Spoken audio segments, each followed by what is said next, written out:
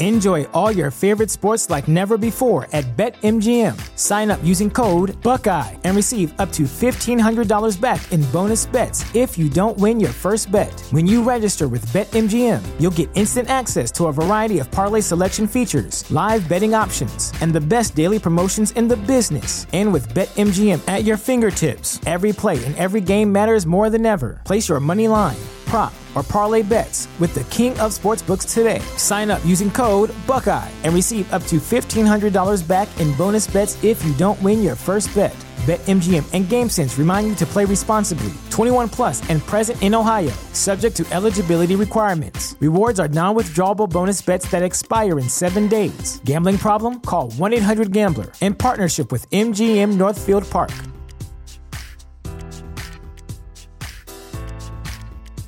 Support for this podcast and the following message come from Corient. Corient provides wealth management services centered around you. They focus on exceeding your expectations and simplifying your life. Corient has been helping high achievers just like you enjoy their lives more fully, preserve their wealth, and provide for the people, causes, and communities they care about. As one of the largest integrated fee-only registered investment advisors in the U.S., Corient has deeply experienced teams in 23 strategic locations. Corient has extensive knowledge spanning the full spectrum of planning, investing, lending, and money management disciplines. Leverage Corient's exclusive network of experts to craft custom solutions designed to help you reach your financial goals, no matter how complex they may be. Real wealth requires real solutions. For more information, connect with a wealth advisor today at Corient.com. That's Corient.com. Corient.com.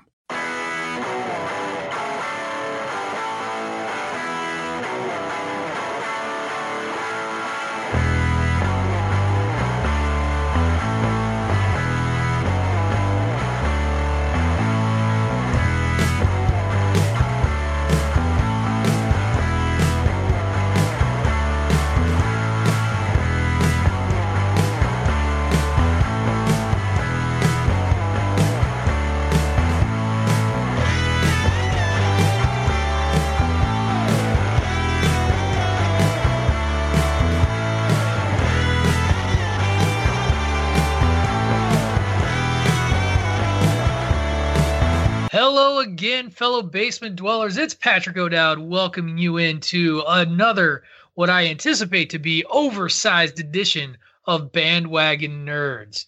Because, folks, we just keep getting bigger here in the bandwagon. And we're always joined by Mr. David Ungar. David, how you doing? I like all these size sort of things you're throwing out, especially off the tails of last week's episode with the one-eyed monster. You know, after the Sausage Fest edition of Bandwagon Nerds, I feel like we should just talk about how everything's better when it's bigger. Size matters. Size does matter, and size is going to matter today. I feel like this is no longer a special guest on the show. I feel like might as well just call him host number 3 at this point. So let's bring him in as well. Welcome back once again, Mr. PC Tunney. How you doing out there in Wisconsin? Doing wonderful. Had a chance to get out and about today. Went and took some batting practice, socially distanced. Cheese and porn. So good to go. No cheese, no porn. Milwaukee's best. Stay at home host. Yeah, why don't you pick? Listen, there's 2 Wisconsinites on this program right now. DP, you have anything to say to this Illini bastard over here? Just because we're living in, the better town, and the Bears still suck, and I can give you some advice. Being from the Flatlands of Illinois, though, watch out for that hill up over there, yonder. Hey, there is one. At least in where I did grow up in the Flatlands of Illinois. You get down south, you get down towards St. Louis in that area, where the glacier stopped. That's where the hills and the mountains are. So, anyway, Tunney, I'm gonna let you make the big reveal because you promised us a surprise going into today's show.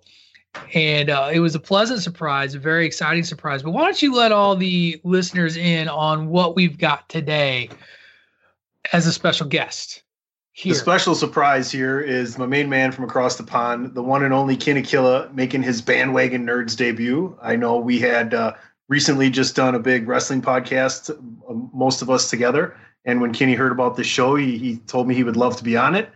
So I shouted him out this week and said, "What's going on, man?" He's like, "Yeah, arcade games. I'm in. I've seen Lock and Key. Let's rock and roll." So the one and only Kenny Killer. How's it going, boys? It's your one man with half an Instagram, Kenny Killer. Back again on another podcast. As you know, I'm always around, always about. So just happy to be on with you guys and fellow geek and all. So let's get it on, man. I will say, thrilled to have you. Patrick, you had mentioned having, some different voices on. You mentioned having females on, but if we can't have the girls on, having Kenny Killer with that tremendous British accent, that counts for a lot. Now, correct me if I'm wrong, but this now means that we've had 2 of the voices of our ads on the show now, right? Is that correct? Yep. Because we just need Amber now. We gotta get Amber, and then we will have done the trifecta when it comes to the voices of the Chairshot Radio, the celebrities of Chairshot Radio. But yeah, you guys mentioned it. We have a lot to talk about today. We've got episode 5 of Lock and Key. We're going to do a rundown on that. I want to talk about some news. We've had some more updates from Disney regarding release dates and some significant impacts that's going to have on the Marvel Cinematic Universe and just on film releases in general, and kind of get our reactions to that. I think, Dave, your reaction to that particular news bite was the best. Then we'll continue talking about the good before we go to the arcade. I've titled today's episode A Fistful of Quarters, because we're going to talk and we're going to run down our top 10, each of us, our top 10 arcade games of all time. And now I've got to update actually, as we talk about this, I should update the rundown to add Kitty Killer. Done. So let's just dive right in. We're going to do what we've always done. We're going to start with Lock and Key episode 5. And I got to tell you, fellas, this is the first episode where I've been legitimately angry at a character. Hated Kinsey in this episode. Hated her so much, as she went full on, I'm going to be stupid because I'm not afraid of anything and make all the terrible decisions that I can. And I did not like it. I did not like it. I was also, our first significant death since the opening episode happened today, or happened on this week's episode as well, with the death of the principal. And we're getting closer and closer to those ramped up 7, 8, and 9 episodes that Tony keeps talking about. So those are kind of my initial thoughts. I said that burying fear was going to have ramifications. I think we started to see it today, but I still don't think we're quite done with that yet. So with that, I will open this up to the floor. Feel free, gentlemen. Well, I know Tony likes to hear us talk about it first, since the other guys have, Kenny and Tony have watched the whole series. DP, I don't even know if he started it. So, did you try? I'm 0 for right now. And now we have a new Rick for the show. It is the new bandwagoner is on the show. I'll try and make this my only rant, and if Rick listens to this, I hope he does. But Rick, don't be so goddamn lazy just to ask me. He goes into the fucking the direct message feed that we have for this show. Rick is in there, and he comes in and he goes, "Who won last night?" So I send him the results. He goes, "Well, what's happening tonight?" So I sent him the other thing. You already opened up fucking Twitter, motherfucker. Just open up a goddamn fucking browser and look it up yourself. Stop being so goddamn lazy, Rick. Fucking good thing. Good thing I got another fucking beer right here. Right. My favorite thing about Rick on the show in the feed, by the way, is when I do the roll call to be like, okay, who's going to be on the show? And usually I get 2 responses. I get Tony and Dave, and then I invite everybody else. I added DP to the chat so he can actually chime in now. But Rick, every time, what time's the show? What time are you guys recording? As if we don't record at the same goddamn time every fucking week. It is Sunday when we record this show at 2 p.m. every time. Sunday. No, that's right. Anyway, back to locking. My thoughts were, I don't want to add a lot that you just added, Patrick, because I agree with all that stuff. I mean, Kinsey, kind of an asshole in this episode, to put it lightly.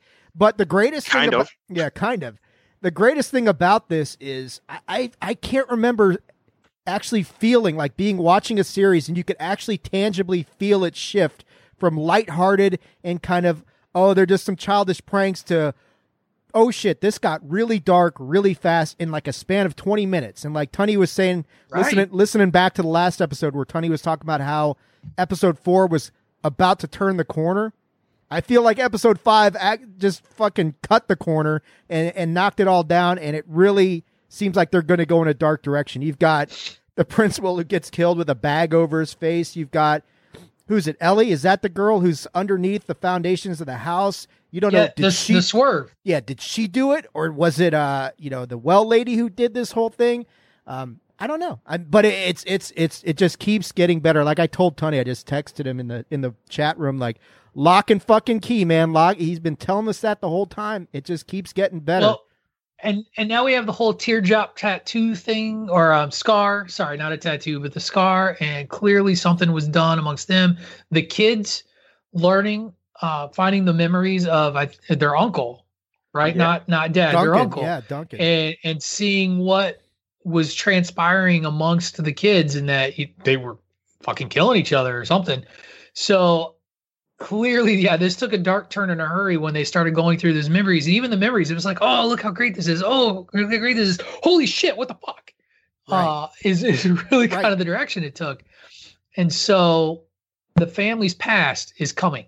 Yeah, this episode was interesting, very interesting. Like you said, it took a seismic shift. I mean, when you look at how everyone just started to turn heel, but every kind of situation started to move. You're looking at Ellie differently. You're looking at Kenzie differently. Now you're looking at Randall differently. It's just all a massive change. But then when you see the changes, it also leaves a lot of questions that need to be answered. And that's the best thing about it. You're halfway through, or kind of halfway through, and you're starting to think, okay, I need answers to these questions now. And it just pushes you on to watch more and more. Follow what you guys said. Kenzie, what an asshole. I just thought, what are you doing? Really? The fear was one thing, but now. Right. And I guess, but here's the thing is, like, I was mad at her, but I get it, because it's one of the, like, her behavior with regards to, and I don't know what they call the key, the music box key, where you can control people's actions. A part of that resonates with anybody who's ever been bullied, anybody that's ever been put through something by someone else, that having that ability for a teenager too. And that's the thing that I had to remind myself. Like, I was angry with her, and then I'm like, but this is a teenager who suddenly has found this confidence, is not afraid of anything, and probably behaved. If there's anything that I have learned out of all of this, like, isolation, quarantines, lockdowns, whatever you want to call it, or stay-at-home orders, as we call it here in Massachusetts, is that you start to see that people can kind of be the worst as much as they can be the best. And I think that this is very much something where she played to the lowest common denominator in a way that I believe that a teenager, it was believable to me that a teenager would behave that way, and that a couple of them would do that. Now, I think that there's consequences and ramifications for that. And again, I don't think fear stays buried. I don't think we're done.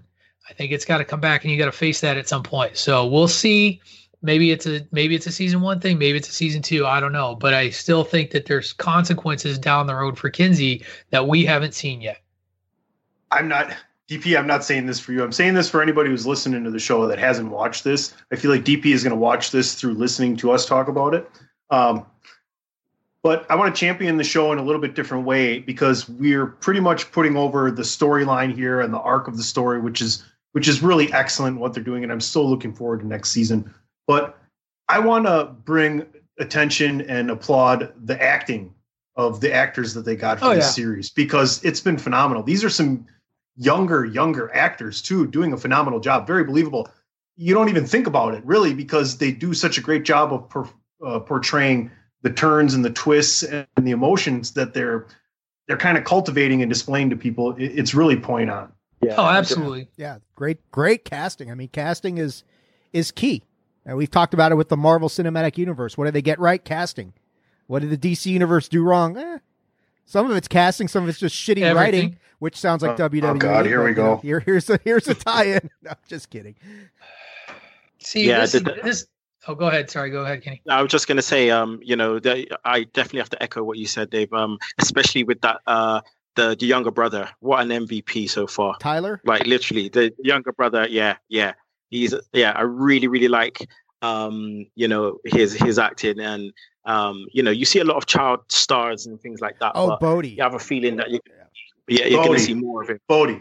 He's great. I mean, because you really only saw a glimpse of what he could do in it, and even that was really damn good. And now you get to see just how talented this kid really is. I mean, he's got a really bright future in front of him, because he's like you're saying, Kenny, he's fantastic. The older brother is too. Yeah, seeing him kind of take on the older brother, Tyler, taking on a level of responsibility, trying to kind of hold everybody together in check. And again, just a very real moment when he's talking to his love interest about this sense of responsibility and how he doesn't feel like he's up for it. And there's a lot of self-doubt and a lot of struggle there for him is, again, I think it's a very real thing. And I think that for as fantastical as this show is, I still think it all goes back to a family trying to heal itself in the wake of grief and tragedy, in the wake of their father's death, and mom trying to hold things together while at the same time learning about her husband and his past, and the kids doing it in the same way and trying to come to terms with this. It's very well done.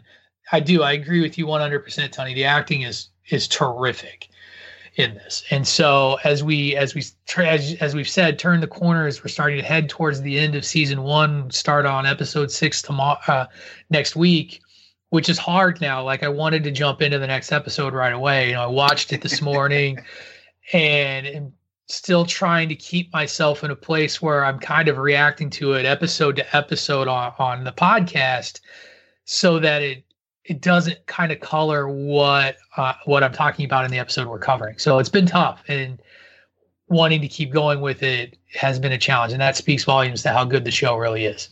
It's felt like the most bingeable show. Yeah, you could really just go nuts on this. I watched it. When I watched it 10 straight episodes. Nice. And especially now, since we're all locked down. I mean, it's like, really resisting the urge to just say, well, fuck it. Let's just watch all of it. Well, now that we've gotten to the halfway point, I think maybe through the next week I'll watch the first 6 episodes and get back on track with you guys. So. Oh, very nice. Very cool. All right. So we're going to leave that there for Lock and Key right now. Continue to watch that show, folks. It's really, really great. Most of you probably already have, because you're not as patient as us, I'm sure. But I wanted to jump in. There was a little bit of news that hit. I shared it out in the rundown. I think everybody got it except for Kenny, because I didn't know you were going to be on the show. But it was oh, did you get it? Awesome. But it was a reveal. Disney put out some news on Friday, just talking about some changes to movie dates and kind of how this is going to work. And the first thing it's basically a big pushback on a lot of release dates. The first one that they noted was Mulan, which I was actually really excited to go see. The little O'Dowd wants to see this movie as well, and it was really kind of a sort of sad thing when that date came and went, and knew that we couldn't go see it. They're hoping for July 24th as a release date. We'll see if that actually happens. Ha ha ha ha. And that was replacing the release date of the live action Jungle Cruise movie, which then got pushed back a year, from 2020 to July 30th, 2021. And then what I would consider probably most relevant to this podcast is that they finally pushed back Black Widow and announced its theatrical premiere has now been pushed to November 6th, which then moved a bunch of other MCU films in turn. It pushed the Eternals back to a year from May 21st. So May 21st, 2021, the Doctor Strange movie was originally supposed to be that date. It's now November 5th, 2021, which then changed the Thor movie to February 28th, 2022. And it moved, oddly enough, Captain Marvel 2's release date to July 8th, 2022. So a lot to unpack there, and no update for what's already been shifted God knows how many times in the years that it's been existence, the New Mutants. Huh. Are we ever going to see New Mutants? Like, ever? And here's the thing is, I want to see this movie. It looks interesting to me. I think they're going to do it like they've done The Hunt and like they're doing Invisible Man. You're going to see it pop up on a streaming service for a $20 rental, that sort of thing. That'd be my guess. I mean, and again, that's the thing about this $20 rental thing. That's a really tough sell for me, because if I'm going to see a movie on my own, it's not $20. Now, if it's a movie because the little old dad and I, that's our thing. We go to the movie theaters a lot. A $20 rental for a movie that both me and the little O'Dowd want to see, 100% can get behind that very, very easily. These other ones, I'd wait. I'd wait on the New Mutants. So I'm surprised they didn't do that with Mulan. Maybe like just release it like that, because especially for the kids and stuff, it's a perfect time right now to be able to sell it on one of that services for $20. Watch it with the kids at home. Right? But what do the movie theaters make more money on? Literally, that's what you have to look at. Like, they really don't give a shit. They could really give a shit about your family and being at home, right? Like, seriously, it's like, how do we project forward and see what's happening? What do we give away that's cheaper? The guy who takes the date and they don't buy anything to eat because they already went out to eat? Or do we keep the stuff for the theater where the family comes and you're buying popcorn and soda and snack for the kid and everything else, and it's probably more of them, and the prices are cut, but they probably hit the arcade at the theater as well. So look at you tying in the show. Segue, Tony. Look at that. Tie-in, not a segue. I think the big thing with Mulan is that they're banking so much on money from China that they don't want to make that streaming because they want to do a release in China. Like, that was the whole concern about holding off on it in the first place. There was a bunch of reports that came out when all of this stuff started happening and theaters were shutting down and people were being told to stay home, about how much of a hit this would cause Disney because of that Chinese market for that specific movie. And so I do understand that it's definitely about the dollars, the cash in this case. I think that's the same thing with the MCU. That's a cash cow. And you don't make that money if you stream it. No. It's funny when you mention Disney and all the movies that they're looking to push back and things like that, and it's the effect that it has. But at the same time, it's kind of been a funny period where the coronavirus has started happening now, just as Disney Plus comes out. It's just come out over here in the UK, so literally it's like a week old, I think, and everyone's going to be purchasing it. Everyone's going to be at home. So a lot of people are going to be purchasing it, where a lot of people may not have thought that they were going to, they may be kind of questioning and R. And now it's like, it's a definite. It's the same with like the Amazon and the Fire Sticks. People were like, and R whether to get something like that.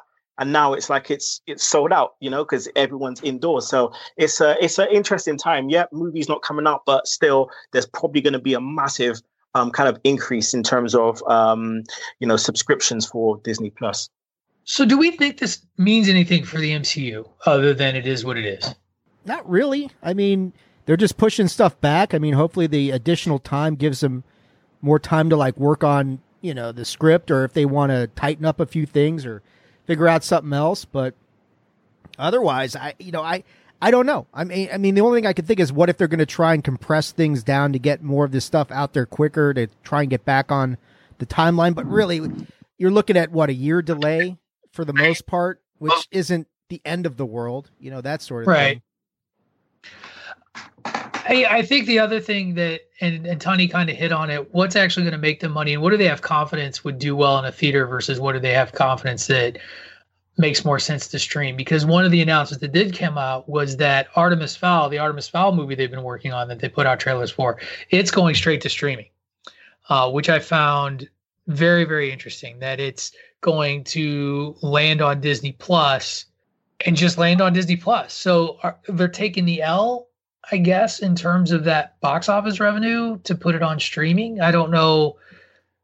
What does that tell us about this movie? Because what it does to me is it concerns me that if they're willing to not make any money off this movie, do they have a lot of confidence in it, or are they just trying to be nice?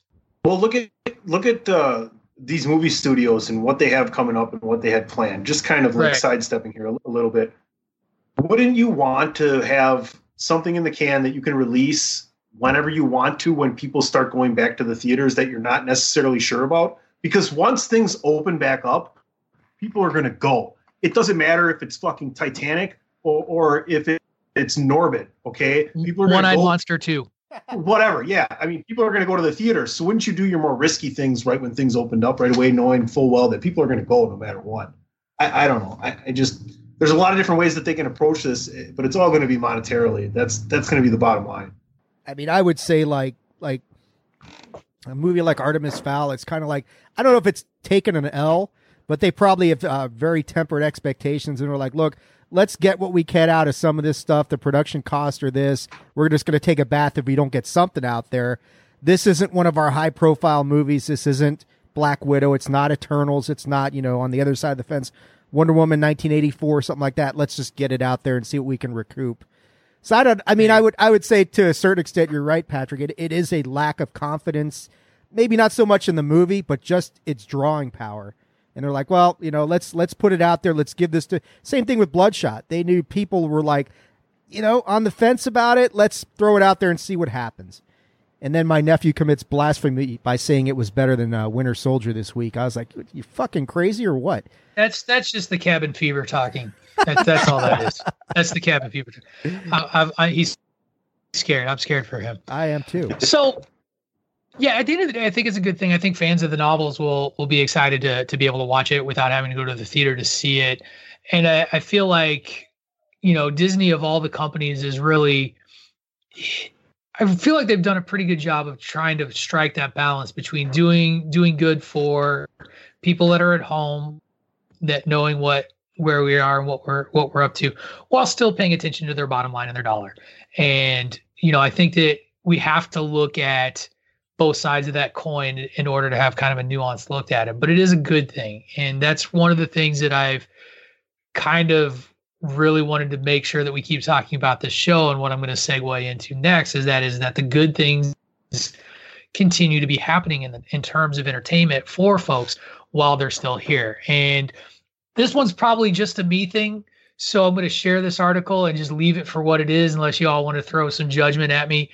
But theater nerds around the world, they get to rejoice. Andrew Lloyd Webber put out this week, I think again on Thursday or Friday, that starting on April 10th, he's got there's a YouTube channel that is going to be putting out his musicals free to stream for 48 hours on their channel. And as a fan of Broadway and somebody who did musicals as a kid, having that opportunity to kind of share that with a little O'Dowd, something I did in high school, something that I still like today, is very, very exciting to me. I plan on taking advantage of this. The channel is on YouTube. It's called The Show Must Go On. And even Andrew Lloyd Webber in his announcement was very, very kind of funny about it, because he was tongue in cheek. He was like, I'm very pleased to announce they're going to be releasing all these musicals of mine. I'm particularly excited when they show my colossal flop by Jeeves. So he even recognizes that some of his work is trash, which is okay, because some of his work is trash, just like any artist. Every artist has trash out there. And so that was one that was very exciting to me personally. The other thing that I thought that was really great came out of HBO, and that is that HBO put a bunch of stuff available outside of their paywall on HBO.com, including some really great series out there, some not so great series as well. But for me, it's my opportunity to finally see The Wire. I've heard so many people talk about The Wire, but I've never seen it. And so I'm looking forward to checking it out. But they had other shows like True Blood, Barry, Silicon Valley, a bunch of stuff out there, tons of movies. Veep is going to be out there. Some good stuff. Silicon Valley and Veep are really, really good if you're looking for a comedy. When you said not so good stuff, I thought maybe they're going to have like John from Cincinnati on there or something like that, which followed The Sopranos on HBO, just for a little reference there. Kenny, I want to hear what we may not be talking about that's kind of specific more to you over there in the UK. What's specific to you has been not available, and what's kind of been available over there? Give us a little glimpse into that. So over here, most stuff is available. Obviously, when you're looking at things like TV over here, and everyone's kind of running reruns. I mean, we've got terrestrial TV, which means that when you buy your television and you plug in your cable, you get 5 standard channels. You get probably about 60 standard channels already built into your TV. So those kind of channels, they're kind of rerunning stuff. A lot of programs have stopped filming for this time being. So those. Over here in the UK, we have our soaps, and some of the main people love soaps. I'm not going to lie, I do too. So, they've kind of started showing, they usually show them every day, and now they show them only, I think, twice a week, which means that they're trying to save, some of those episodes, like online stuff. I think our Netflix over here, I don't know how different it is to you guys over there, but, they're starting to push out some stuff a bit more earlier, which is kind of cool. Some of the shows that come out once a week are kind of being put out all together. So, it's interesting times, man. It's interesting times. It's just put everything at a standstill, it's just put everything at a standstill for us around the world, really. There are 2 things I know that are happening over the UK in terms of entertainment that aren't happening over here that I think are kind of cool. One is that Netflix UK is going to be streaming, if you're into anime, all 24 Studio Ghibli movies are now available on Netflix UK and are not available in the United States because of some sort of contractual thing.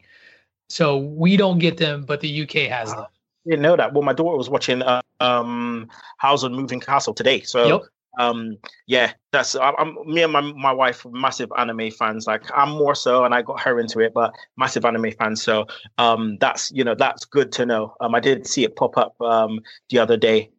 So that's definitely good to know. I mean, it's mad though how different countries get benefits to different things when it comes to streaming services, especially when you're going through things like this, you should just really, everyone should, kind of get the same benefits, really. But, it is the way it is. It is what it is. The other thing that I've seen that I don't know if it's available in the United States, but I know it exists. It's a different streaming service, one I haven't heard of. But every salvageable episode of Doctor Who is being made available. But I got to find more information. I got to find that link again. But I saw that the other day too. A show that I remember watching here in this, over here in the United States on PBS. He used to play on PBS all the time, like the old ones. And it's just it's a fun thing. It's a very interesting thing to see what gets made available when there's nothing else to do. Yeah, Doctor. So we've got another streaming service over here called BritBox, which is just literally a all British television. You got your, like I was mentioning before Freeview, which is the kind of main TV over here. When you, like I said, when you plug in your new TV, you get 60 to 70 channels. Before that, it was just 5. We just had 5 channels. So all of those, kind of terrestrial kind of TV shows are all on BritBox, which is, Doctor Who is definitely one of them. It still carries a massive fan base over here. A lot of kids and stuff are still into it because obviously they've modernized it and it's got a lot of nostalgia still in it. So, and the current Doctor is a woman, which is cool. So, yeah. That is true. So, Dave asked if we were going to talk about it. I decided to save it for good stuff. But let's get it done. The WWE did put out has put out part 1 of a 2-part WrestleMania. I'm assuming everybody in this Skype space has watched part 1. Am I accurate in this assessment? You are accurate. All right. Thoughts. What did people think of night 1 going into night 2? The floor is yours. Actually, DP, you haven't spoken in like the show, so why don't you start? Yeah, no problem. I'll start. No, I'm just...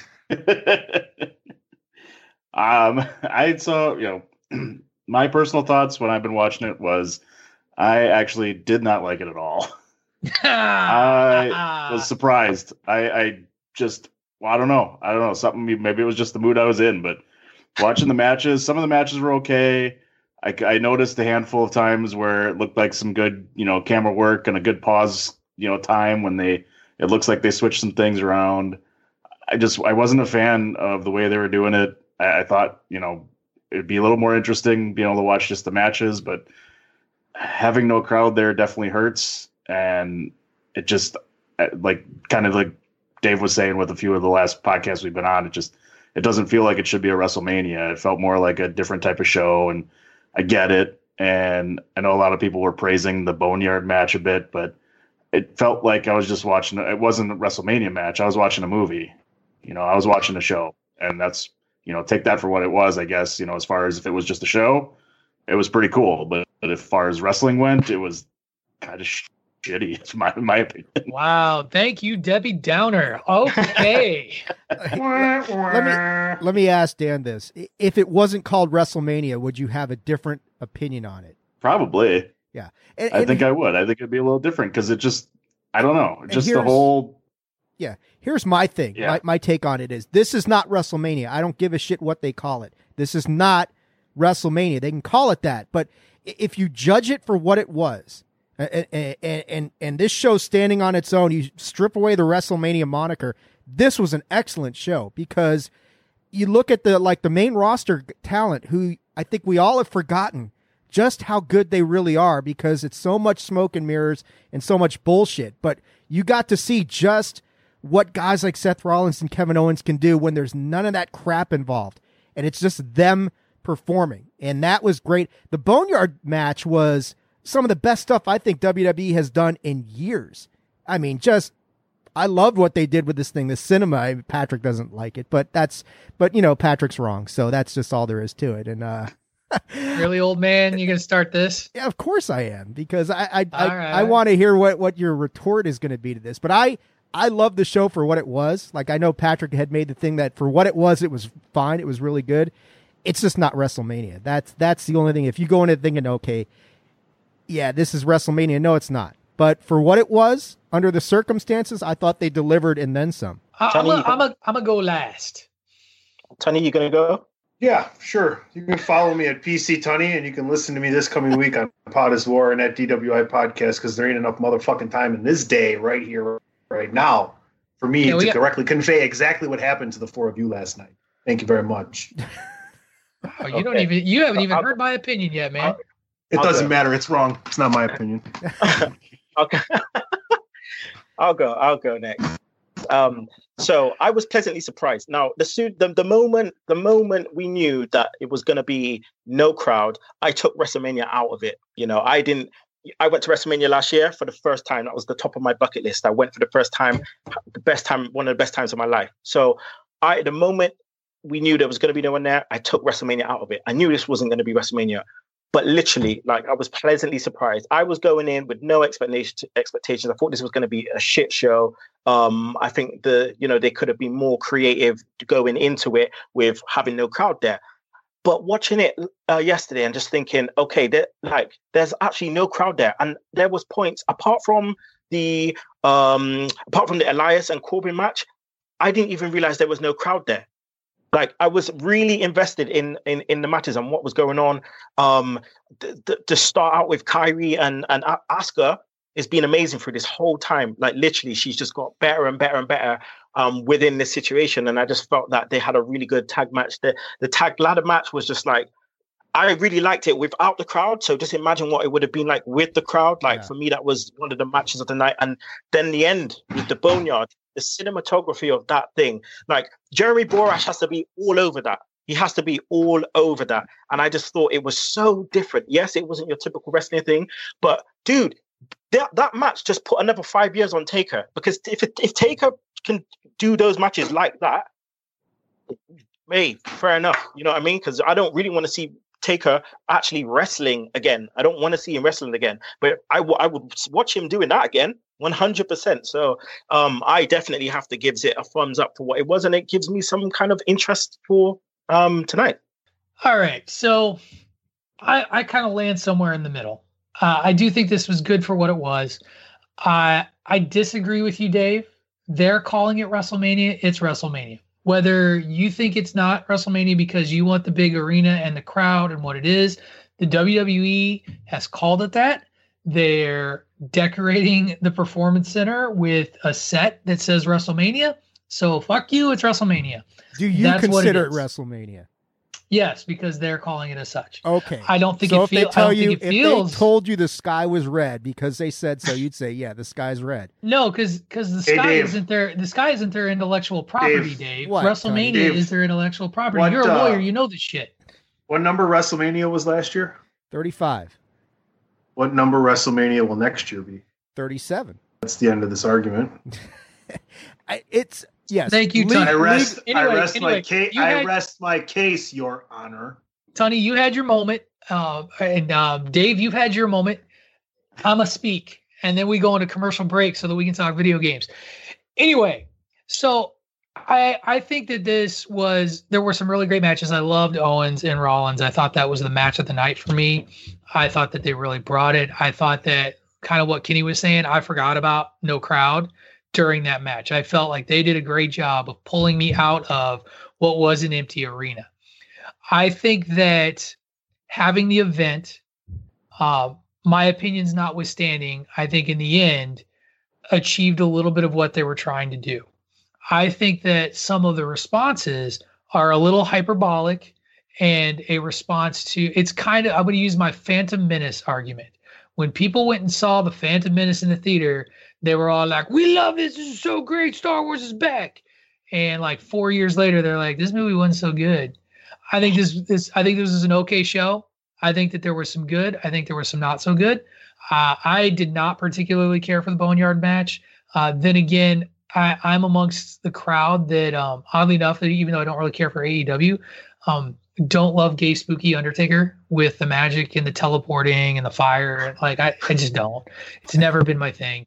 It's okay, Dave. It's okay. I'm just saying but that wasn't, I mean, he was like an amalgamation of American Badass Mystical Undertaker last night, but he also teleported his ass out of a grave, set a building on fire, and drove off to Metallica playing in the air. He did. So anyway, I'm not saying you can't love it. They had me at Metallica. Yeah, they had me at Metallica when we drove up. I was like, yup.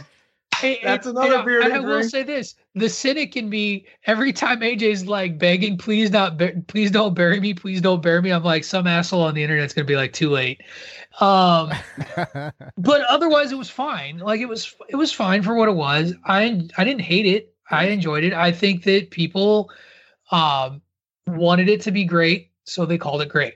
I didn't feel it was great. I thought it was very good. It was better than I expected. I would say that. And I would say that Rollins and Owens stole the night from me. And with that, we're going to take a brief break, pay some bills, listen to some commercials. You're going to hear the sweet, sweet, smooth voice of Christopher Platt and the beautiful British voice of one Kenny Killa. And you will then come back and hear us talk about our favorite arcade games of all time. You are listening to Bandwagon Nerds on the Chairshot Radio Network at thechairshot.com. You can also listen to us on eWrestlingNews.com. We'll see you on the back end. Why should you visit thechairshot.com? Thank you. Thechairshot.com. Always use your head.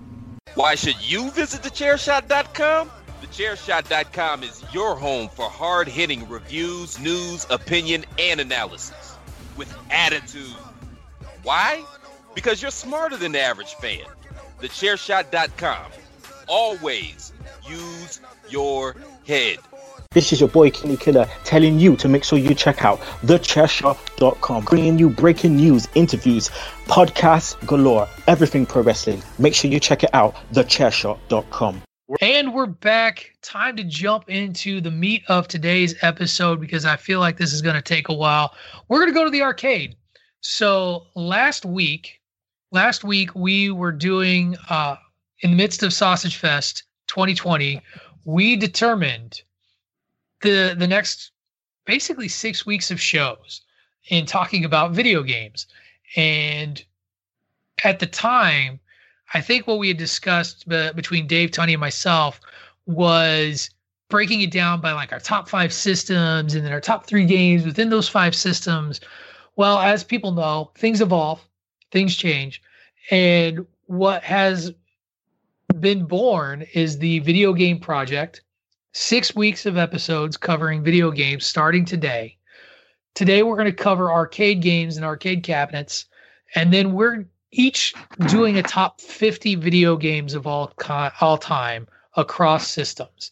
And we're going to break down our 10 a week until we get to number 1 on whatever date 6 weeks from now is. I don't know what it is. I can't do math. I was an English major, so we won't worry about it. Over or under whether the lockdown is still in effect in 6 weeks. I mean, May 17th. That is the day, May 17th. That is the day after O'Dowd's birthday. 2 days after Tony's birthday. We'd be celebrating O'Dowd's birthday, talking our top 10 video games of all time. That's going to be a great show. Already excited for it. Thank you for the quick math, Mr. Tunney. But before we go into that, today we're going to talk about the arcade, because before the console was king, arcades were king amongst the youth of America for forever. And I wanted to do, before we even got into talking about a top 10, just a little bit of a history lesson. So I don't know how old everybody is around the room here. I know that you do, liar. Well, you were born in 1942. That's right. And that's cool. You were learning all about Captain America and talkies in the movie theater. So good times. But before consoles exist, and I'm so glad I got DP going a little bit there. That makes my day. What is it? But when you think about when you look back in the past, and for a really long time, really up and through the 80s, early 90s, one of the biggest ways to entertain the youth of America was through the arcade. Whether that was in Tony's time, where you put a quarter in and you shot a little silver ball at hoped that the little baseball player could hit it into a thing that gave you 40 points, to newer video games that existed, all the way up to DDR. The arcade was such a big deal, and cabinets were really king. And so I thought I'd start with just kind of going around the Skype a little bit and just talking to everybody, hearing your thoughts. What were your experiences with, the arcade, with arcade games, and where, what was that experience for you? We'll start with the old man of the group, the guy who was there when arcades were invented. Tony, no, just kidding. Yeah, Tony, Dave, it's Tony. What? I know. Did you see how I flipped it? Dave, DP's older than me. So's Kenny. I think Kenny, what are you, 80? Born in 80, right, Kenny? He looks great for 80, man. 34. 34. 34? Yeah, man. 1934. Okay. So you're only. Oh, so you were. Shit. You were born Depression era child. 85? Yeah, bro. Oh, we got Kenny's the young man of the show. Children. All right, go ahead, Dave. I'm surrounded by children, man. It's rough. Arcades, I was there when they started. When the whole thing boomed. When space that does not help your "I'm a young man" argument when you're like, I was there. When did I ever say I'm a young man? Saying I was there when they started. I was there when they started. When Space Invaders broke on the market and everybody lost their damn minds. I just remember, and arcades popped up on every street corner, and everybody was trying to find ways to get quarters. And it was crazy. It was like, nothing that I'd ever. I was a kid, but I'd never seen anything like that, where it just exploded. And then you just had this proliferation of, we're going to talk about it in this countdown. There's going to be a lot of nostalgia in this countdown, I think. But at the time, some of the games that were coming out, you'd never seen anything like that. And they just kept adding little wrinkles to this and doing that. And people were just fanatical about arcades. So yeah, for me, the arcades mean something different than you guys probably, because your games had evolved way beyond what they were when I was growing up. But yeah, arcades were everything when I was a kid. I just want to get into a bit of the culture difference, I suppose, between the UK and America. I love having these conversations because it just shows I learn a lot, basically, and I suppose others do from myself as well. But arcades wasn't it's not a thing over here. It wasn't a thing over here. So whereas you guys will group up and kind of go out to the arcade and stuff, that wasn't our thing. You only would have an arcade in a bowling alley, and that was it. And we probably have where I live. We had one bowling alley for the longest time. Then I'm not going to go all dusty roads and talk about all hard times and stuff, but we come on, baby, talk about it. We grew up on hard times, so the bowling alley wasn't something that, you know, we got to go to too often. So I saw, you know, a Sega Master System or a Super, you know, a NES or a Super Nintendo before I even ever saw an arcade, you know. So arcade games weren't really massive. So my games that I have on my top 10 list, you'll probably know some of them, but we never had that much of a variety. So you'll know some on my list, but I'm very interested to hear, you know, your guys' story, your guys' lists, and, you know, what it meant for you guys. I love that you brought up the bowling alley, because here's the thing that I found really interesting when I went back and thought about this. So the arcade existed. The arcade that existed when I was a kid existed in the Champaign-Urbana Mall, and it was called Tilt. And it was right next to Walden Books. For those of you who remember bookstores in the mall, Walden Books, a little corner store. And it was one of those places that if my parents let me walk through, it was a huge deal. But where I saw arcade cabinet games the most were at the bowling alley, at, oddly enough, Walmart. Walmart had its little like game section where you could go in and there would be a couple of cabinet games. I distinctly, one of my favorite games on the list, I used to play when my mom would take us shopping at Target and would just play it all the time when it was there. The other place for me as a kid of the 80s that was huge for arcade games, and I'm hoping Tony and DP and maybe Dave can back me up on this, Showbiz Pizza and Chuck E. Cheese. Oh, yeah. That was where you went. You went to the restaurant, you had pizza, watched a creepy animatronic bear sing to you, and then you played arcade games until your parents got tired of the noise. And that was really where arcade games, you know, came into play for me until they sort of faded away with the arrival of consoles. And when consoles got huge, I mean, and it started with the Atari, but really blew up in the United States with the Nintendo Entertainment System. And then eventually the console wars, which Dave tried to argue weren't console wars, you're wrong, between the Super Nintendo and Sega. Nintendo and Sega and their battle until Sega died was the thing. Like, you would argue with your friends about who had the Genesis, who had the Super Nintendo, whose games were better. Did you like the Mortal Kombat with the blood? Did you like it without the blood? That was the thing when it got into the consoles. But we'll talk about that next week. And I never said it wasn't a war. I said it was the inferior war to the Sony versus Nintendo versus Microsoft war. You're completely wrong, but that's okay. All right. I'll segue over to DP because I think there's two things he's going to touch on that I would touch on and the same as him. And in segueing over, Patrick, you brought up pizza. So DP, why don't you take it from there? Because I'm going to add something on top of the two things I think you're going to talk about. You going to put some toppings on that pizza? Cool. You know, you mentioned bowling alleys and pizza, and those are the two biggest places that I remember doing any type of arcade gaming. When I was younger, my mom was into bowling, and she was in a bowling league, and it was at the Olympic Lanes over there on 27th and was that Morgan? Right over there, we used to go. Howard. Sorry, not Morgan. Howard. I worked there. I know. And that was like the biggest place for me because they had, you know, she would take me along and they had a little, you know, area where, you know, you send the kids off and for supervision while the league does their bowling thing. And we'd sit and play arcade games. And that's where I first learned, you know, all different types of arcade games that they had available. And then it wasn't too far from where I lived, my brother and I was basically followed my brother around wherever he went. He's 8 years older than me and was the person I looked up to all my life. So I always followed him around, and he didn't mind me following him around. So I kept going, and that was one of our big places. I'd go there with him and play those arcade games. And the biggest one, other than the bowling alley, was our local Pizza Hut. Which Pizza Hut, that was the other place I was going to mention. Always had an arcade cabinet. Did you have the cabinet. table games? Did you always have the cocktail table? Yes. Had the cocktail table, absolutely.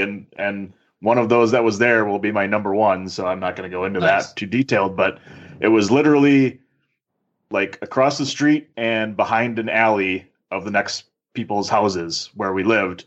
And we called up that Pizza Hut so much that they knew my dad by name, and he'd call up and say, "Hey, it's John."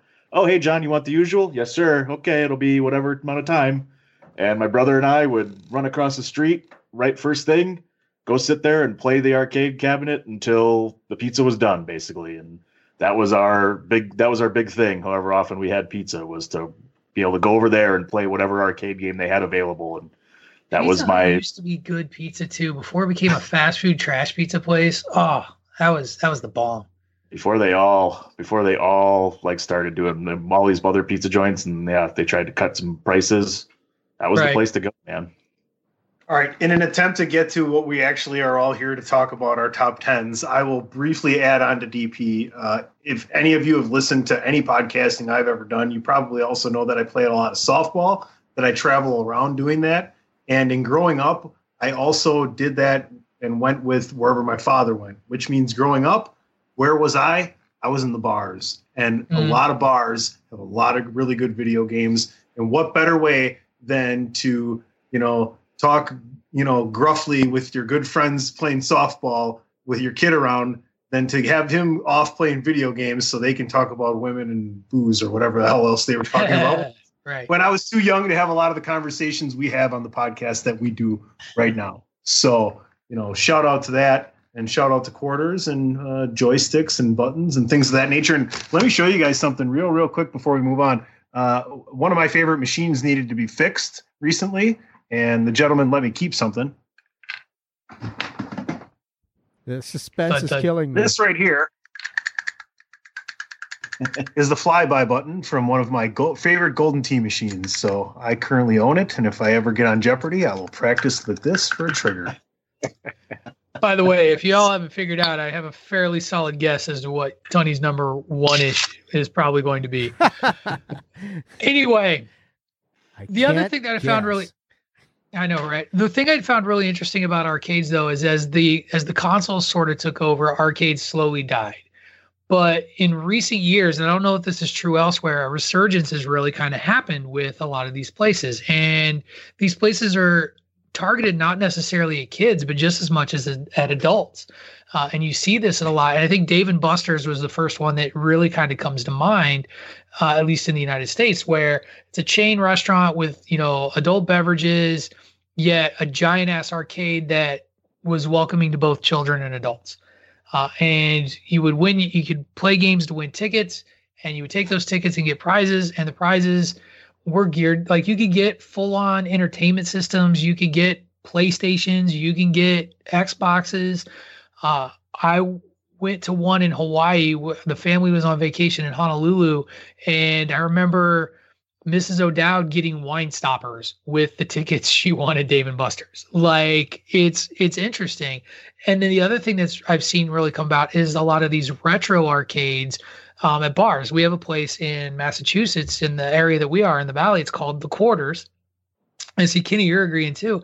Full on 21 and older bar with retro video games. Cabinets lining all along the walls, no prizes, no nothing, just video games. And at this place, every single game costs $0.25. So you drop in, you give them $10, they give you tokens, and then they do like bracelet days where you get unlimited tokens and that sort of thing.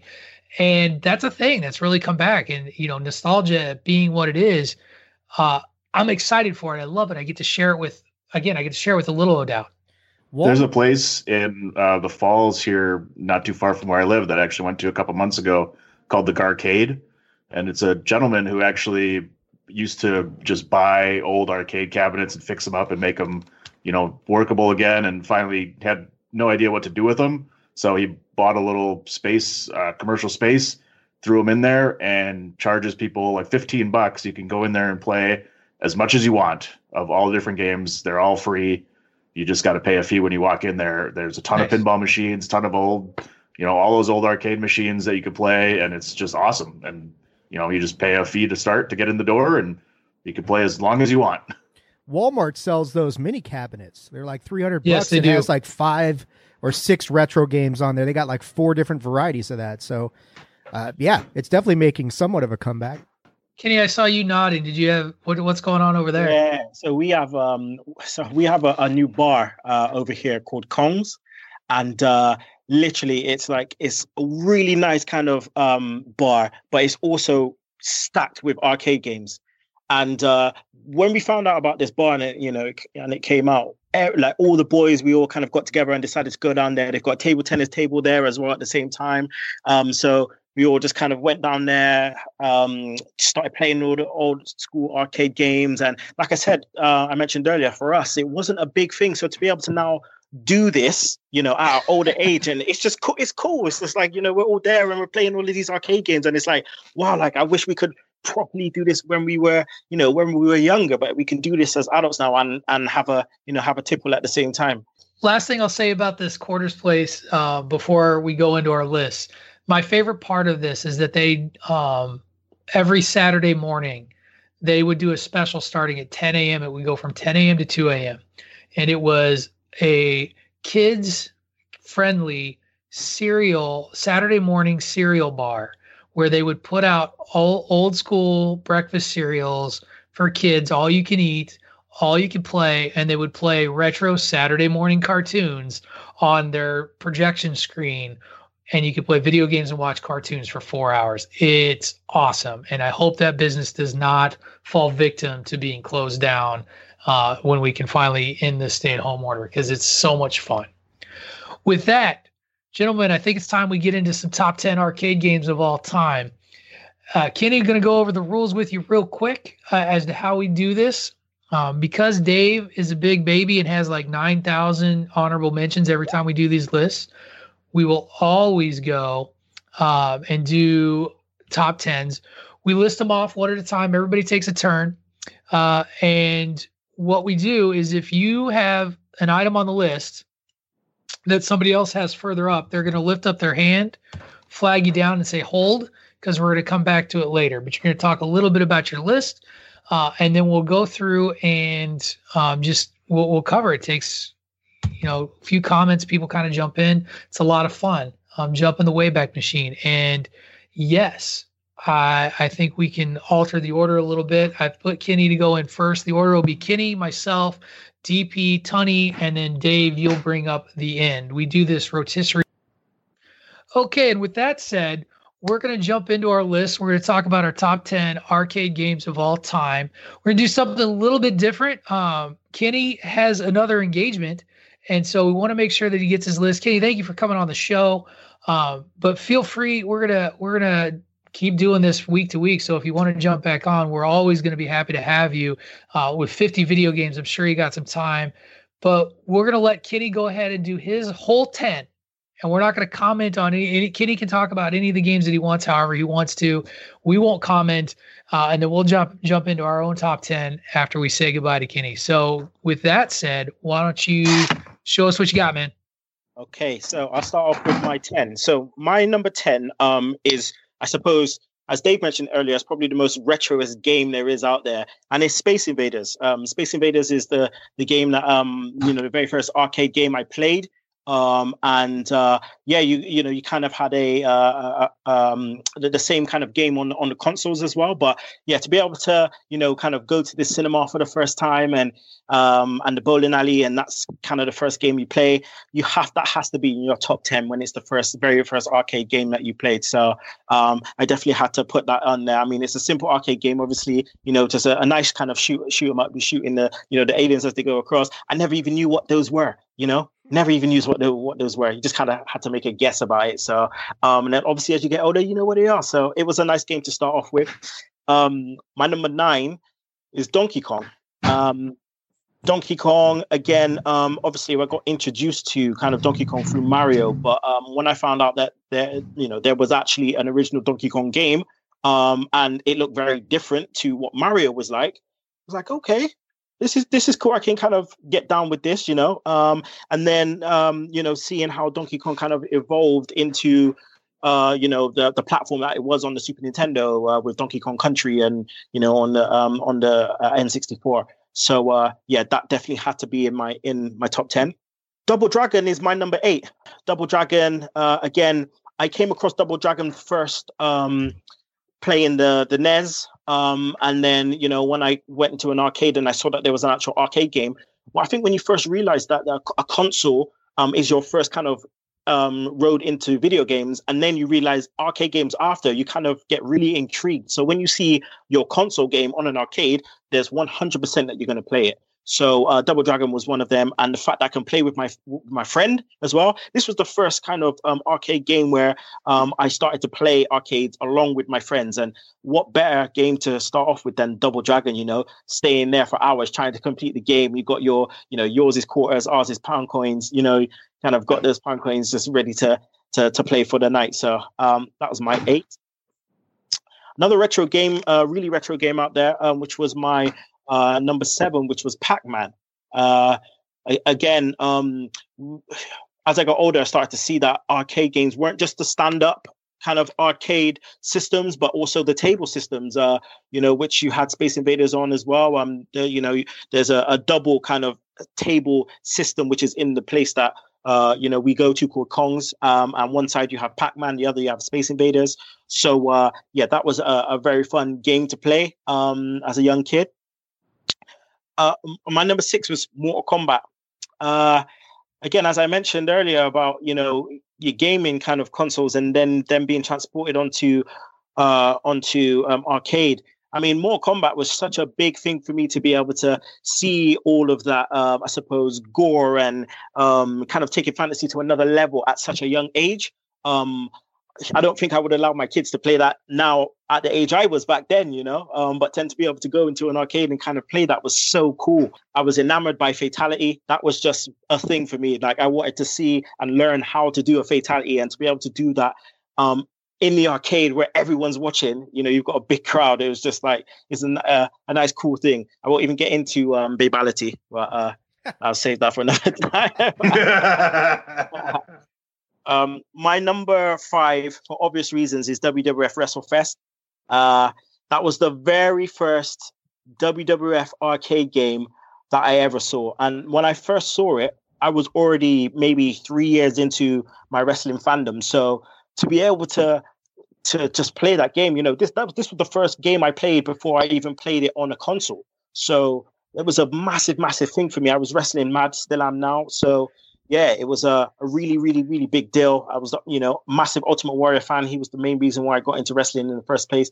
So be able to play, you know, as him, and oh yeah, I just found it massively interesting. Later on, getting into the WWF Royal Rumble game, which was even more fascinating. So, but this definitely makes my top 5. Now we're gonna get into my top 4, which is it's a staple, I think, in Bristol where I live. Like I mentioned, the bowling alley, the very first kind of bowling alley that we went to, they only had a few arcade games, and those are the games you played the most as a child. So they're going to be in my top 4. I will start off with House of the Dead. House of the Dead. I don't know if you guys know House of the Dead, but yeah, it was the first. It was the first kind of venture again into that kind of spooky kind of, you know, area of zombies and things like that. I never knew anything about zombies or anything like that until House of the Dead, really. You know, my parents didn't really make us, you know, kind of watch horrors too tough when we were little. So to be able to kind of sit in the booth, and this was the first kind of booth arcade game we played, you know, so you're covered overhead, and you got your shoot 'em up there, and it was just cool, man. It was the first game we kind of run to with the boys, so that has to be my top 4. I had some very, very funny moments with the guys there with that game, so yeah, that definitely has to be my 4th. Now my third in the top 10 is a game really dear to my heart. Because when I first started playing it, I didn't know how to play it. Didn't really know how to play it very well. Always got very frustrated with it. And then once I found out how to play it, man, I was shit hot, man. Like, literally, I played that game. I used to hustle people. I used to say, look, come and play this game. I'm not really very good, but, you know, we'll see how it goes. And that game is... You cheeky bastard.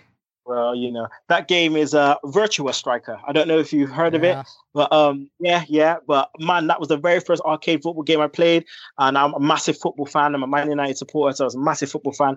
And obviously, it's international teams, so I was always playing with Brazil. And yeah, man, like once I found out how to play, you know, you kind of go to the corner and then you cross it in and then you can get a header in. And it was just like, yeah, once I found out my system, that was it. I loved that game. I love that game to this day.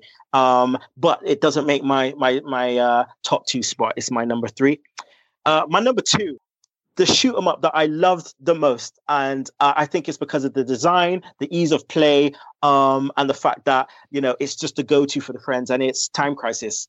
Time Crisis was the first kind of big, I suppose, shoot 'em up game for us guys over here in England. I suppose again, the arcades, the bowling alleys, you tend to have the same around the country, and Time Crisis was always the one that was in there. In every bowling alley you go to, every cinema, you're gonna have a Time Crisis, and we just love the way you shoot. The gun cocks back. It was like you had a real gun, It was cool as a kid, yeah, man, it was just like you built up all these strategies and stuff with your friends. Duck down behind here. You had the cool pedal, where you could kind of press to kind of look up and stuff. And it was cool. And then if your friend got knocked out or you got knocked out, the game carried on. You could kind of spur them on. And it was a big deal, man. Time Crisis, much love to Time Crisis. But my number one has to be Street Fighter.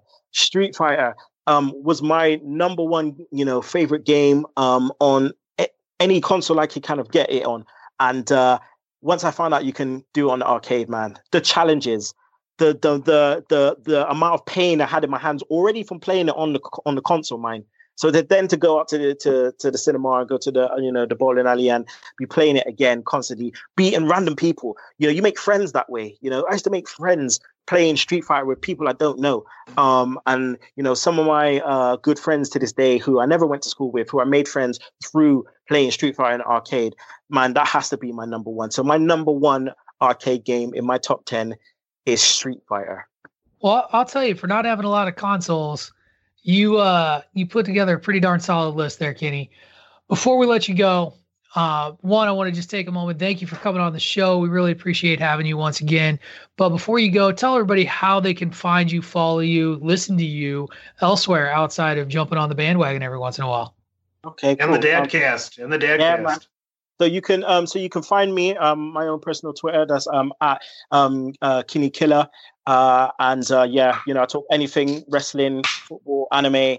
I'm there. But I also run my own company as well, my own organization called Dadcast with the Mandem, which is it is an organization that gives support and platforms to fathers to talk to other fathers about their children and share their experiences. So you can find us, that's at Dadcast WTMD. So that's at Dadcast WTMD on all socials.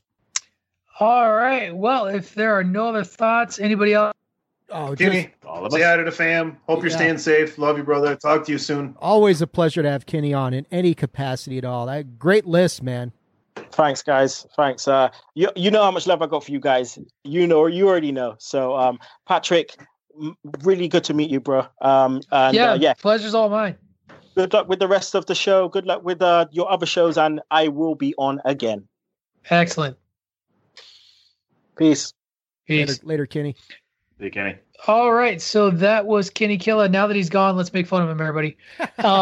Just kidding. So we're gonna go into the slap nuts, motherfucker. So, full disclosure, I'm gonna pull back the curtain down for the audience here. We're gonna jump into our list. We've got 4 of us here. The thing that I'm gonna need help, and I'm scared to ask for help because this means I got to rely on Dave a little bit. I'm going to trust DP more than Dave on this. For the majority of this podcast, Tunney has been frozen on screen. So I cannot see if Tunney has something matching on the list and would flag me down to stop me if we have something similar. And since that is kind of an integral part of the list process, I have to rely on the two of you. He was frozen on mine too, so I was like, "Well, it's all DP." There he is. That was all good. There he is. Beautifully backlit. So guys, we have this wonderful thing. It's called a direct message on Twitter together. All we got to do is send the old Tunster right here a message, and he'll fix that right up for you. Had you looked at the chat on Skype, wise ass, you would have seen back at 2:23 p.m. on Sunday, I wrote, "Tunney froze for anybody else?" And I got one response. It's not even 2:23 over here. I don't know what you're talking about. At 1:23 your time, you Wisconsin people, always an hour behind. Anyway, But we're gonna go through these lists now. I don't have to worry about technical difficulties. That's cool. Hopefully Dave freezes out so we don't have to look at his face. But we'll go the order that I've got down here. I wrote it down arbitrarily. It's me going first, DP second, Tunney third, Dave bringing up the rear. Just where I like to be, man. Just where I like to be. Yeah, working from behind. I get it. Anyway. But before we do working that, on your knees. That's true. Touche. Before we do that, in working on this top 10 list, I could not have honorable mentions, and I will share that one of these honorable mentions on my list, and so we'll let everybody share how theirs.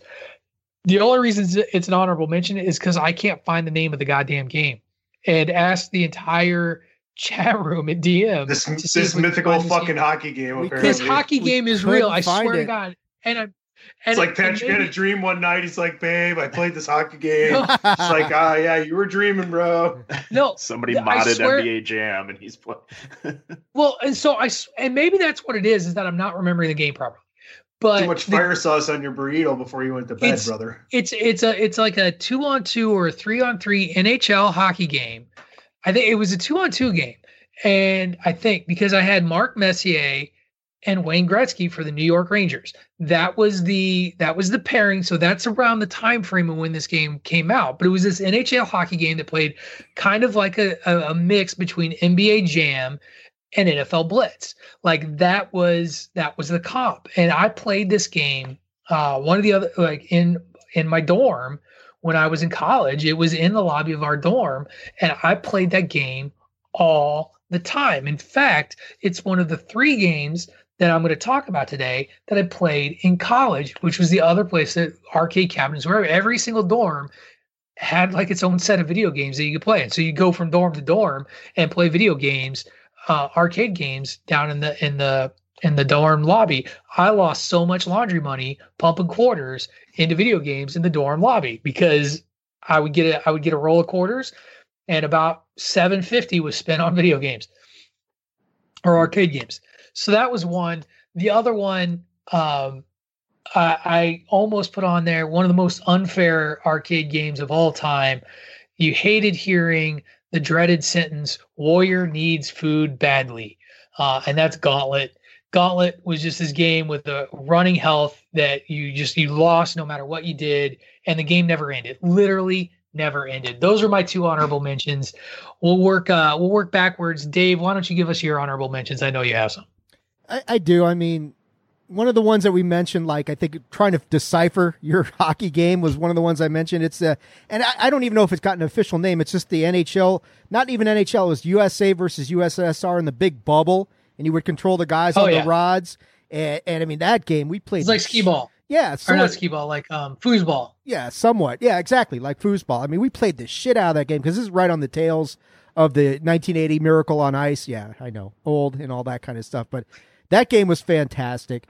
There are other ones. I mean, Frogger, which I know we're going to talk about later on. That's one. Asteroids was another one that's an honorable mention. Street Fighter 2, which Kenny just mentioned, was his number 1 or some iteration of Street Fighter, which of course spawned its whole own conference, the EVO conference. And then there's a game that I just, not even an honorable mention. It's just kind of a fun story about it. My friend's dad, when I was a kid, he actually owned an arcade. This arcade was located on 14th Street in Washington, D.C. 14th Street in Washington, D.C. is one of those streets in the nation's capital where there was a proliferation of ladies of the night, shall we say.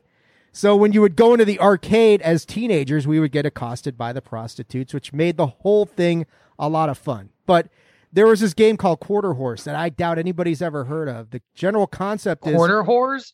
Not Quarter Whores, Patrick. Are you sure this wasn't the game that was happening outside the arcade? Right? You paid a quarter, you got a whore. That's how it worked. No, this was a horse. Oh. This is a horse racing game where you would bet on the horse races, and then I don't know how they did it. I still haven't figured out. They must have had like a laser disc or something early technology, and you would actually watch the race. It was like a video of a real race, and you would bet on the horses, and you'd win money depending on the outcome. And we would always bet on the long shot. And because my friend's dad owned the arcade, we didn't have to put in quarters. And it must have taken like 8 hours before the long shot finally came in. Very unique game. I've never seen it anywhere since then. So just a fun story. So, of course, Dave with 5 honorable mentions. DP, what do you got? You got any honorable mentions for us? I do. There was a couple that it was tough to, as I was making the list, they kind of flipped in and out of the list as I was trying to put the top 10, but they didn't make the final cut. Was the Simpsons arcade game, which is being the Simpsons as like my favorite all time, television show. Basically, it was hard to keep it off the list, but that was one of those just button mashers that was a lot of fun to play.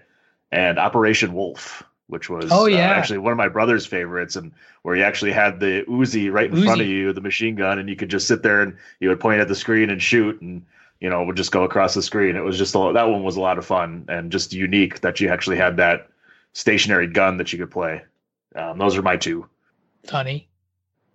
All right, I'll go through this quick. Air hockey. Air hockey was in the arcades. Yeah. You could play air hockey. Air hockey was a good fucking time, okay? So it's going to make the honorable mention.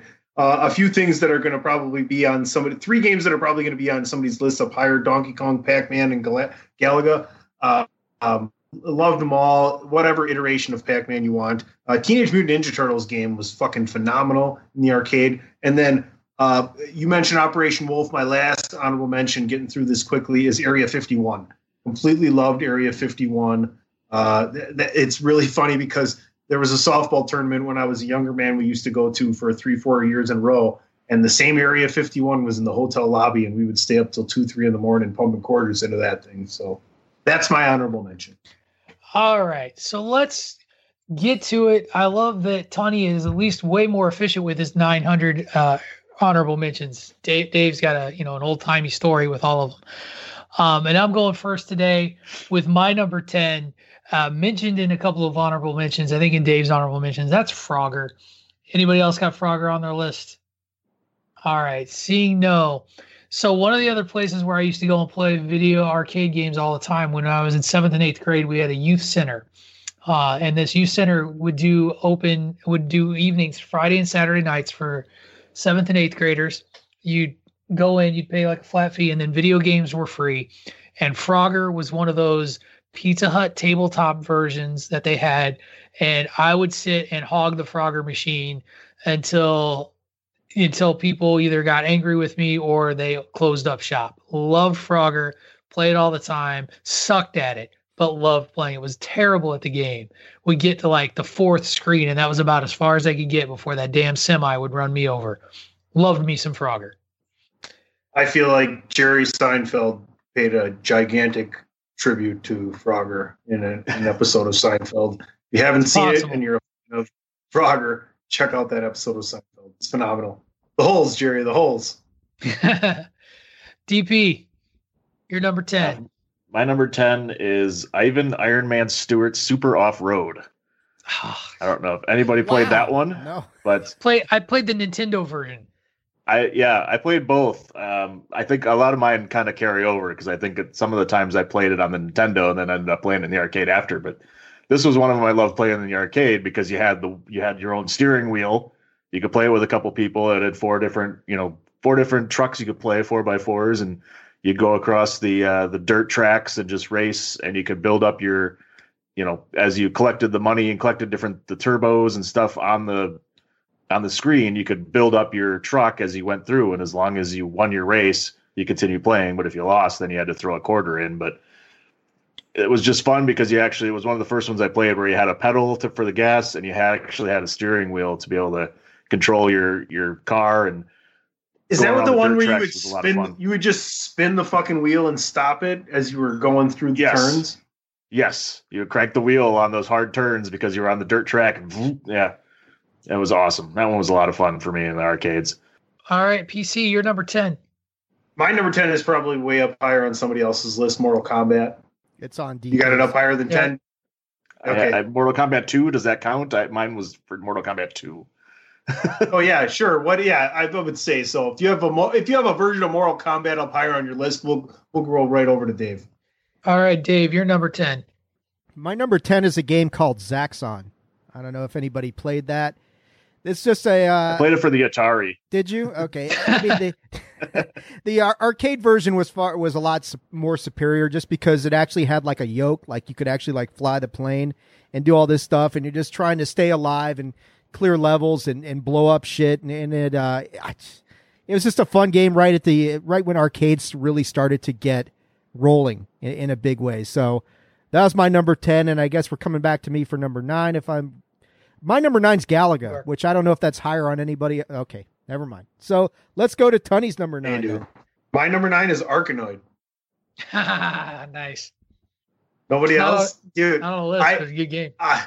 I'll tell you what, I would say 75% of the bars that I ended up in, softball in Wisconsin is a big tradition, right? And there used to be in the 80s and 90s, 16 to 32 teams, depending on where you would go. And then everybody would be sponsored by a bar. So you'd always go back to the bar and support that on that Saturday or Sunday night. And Arkanoid was always in the bar. And it was such a fun game with the dial. And then, you could elongate the bar at the bottom, or you could get multiple balls. You could even get the shooter. You could get the sticky button. But I just remember just feeling like it was a game I could play that I didn't, if I didn't play all the time, I could still have fun doing it, right? You didn't have to be a genius at video games to have a good time with Arkanoid. So I'm sure everybody here played it. And it's on my top 10 because I played it a lot growing up. Very nice. TP, where do you number 9, sir? My number 9 is NBA Jam. Actually, it's my number 9 too. So, okay, is it higher up on yours? So, we'll skip my number 9, and I'm going to go to my number 8, which was the game that I talked about playing at the local Walmart over and over and over again, and that was Captain America and the Avengers. Excellent. Seeing no hands. Somebody mentioned the Teenage Mutant Ninja Turtle game earlier in honorable mentions. And The Simpsons.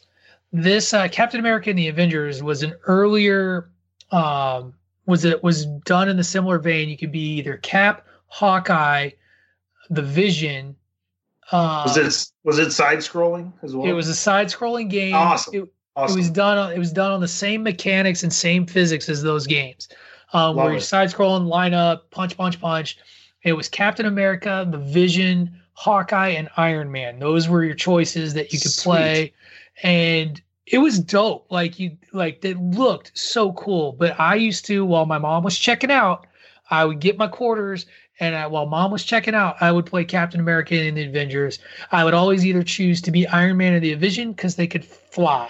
Nobody ever picked Captain America because he could only sort of throw his shield. Most of the time, he punched, and that was dumb. And why would you do that? Why would you throw the shield every time when you could do things like shoot lasers out of your head or the Hawkeye with the arrows? Patrick, sometimes it's a good thing. Patrick, sometimes I wish on this podcast you would tell the people how you really feel. I know I hold back a lot, so I get that. But love that game. Was a lot of fun. Really, just like anything else, really, really difficult game. But was one of the earliest iterations of that sort of platform that you see in a lot of games, like a Double Dragon, like a Final Fight, like a lot of other games. So Kung Fu, yep. Fu. Oh man, add it to my honorable mention. All right, DP, we're back to you with your number 8. My number 8 was previously mentioned by Kenny Killer, but it was WrestleFest, the WWE game. All right. Oh, hand up. Moving on. Yep. Tony, you're number 8. My number 8 is Big Buck Hunter. Anybody else got that on there? You don't like it, Patrick? Nice. I find that game thoroughly dull. You know what? Here's why I like it is because majority of the time I go out to the bar, it's after a softball game, and the softball guys are together, right? So what better way to play a video game for shots than to do a round of Big Buck Hunter? The low round buys, and there you go. So you get a number of animals that come out, and it's a shooting game on the screen. I just enjoy the treks. I played it individually. Me and a buddy used to play it back in the day. It's something different. It's very interactive. Little kids love it. I mean, I don't know how many times you get to the bar and you see, if it's more of a bar restaurant, before 7 here in Wisconsin, kids are acceptable. So they're out they're playing in the arcade, and that's where the arcades are here. So Big Buck Hunter, big fan, a lot of entertainment on that game. Cool. Dave, your number 8. My number 8 is, this is something that Kitty had mentioned on his countdown. It's the grandfather of all arcade games, in my opinion, and that's Space Invaders. Don't see anybody else.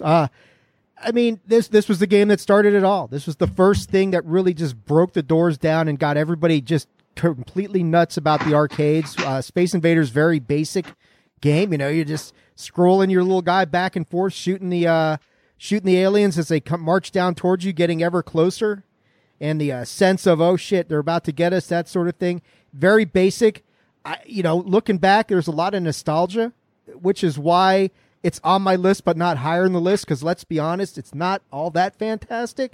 But it really, I mean, because of its historical significance and just what it did to the industry, I felt obligated. I got to put Space Invaders on the list, so it gets number 8 on my list. From what I understand about Space Invaders as well, is that the guy who designed it wanted, when it, how at the end they start to move a little faster when you get less guys on the screen, he wanted it to move that fast the entire time. But because of the amount of characters he had on there at the time, the processors couldn't handle it, so he had to make it move slower. Makes and sense. With that, DP may have just said the nerdiest thing on Bandwagon Nerds.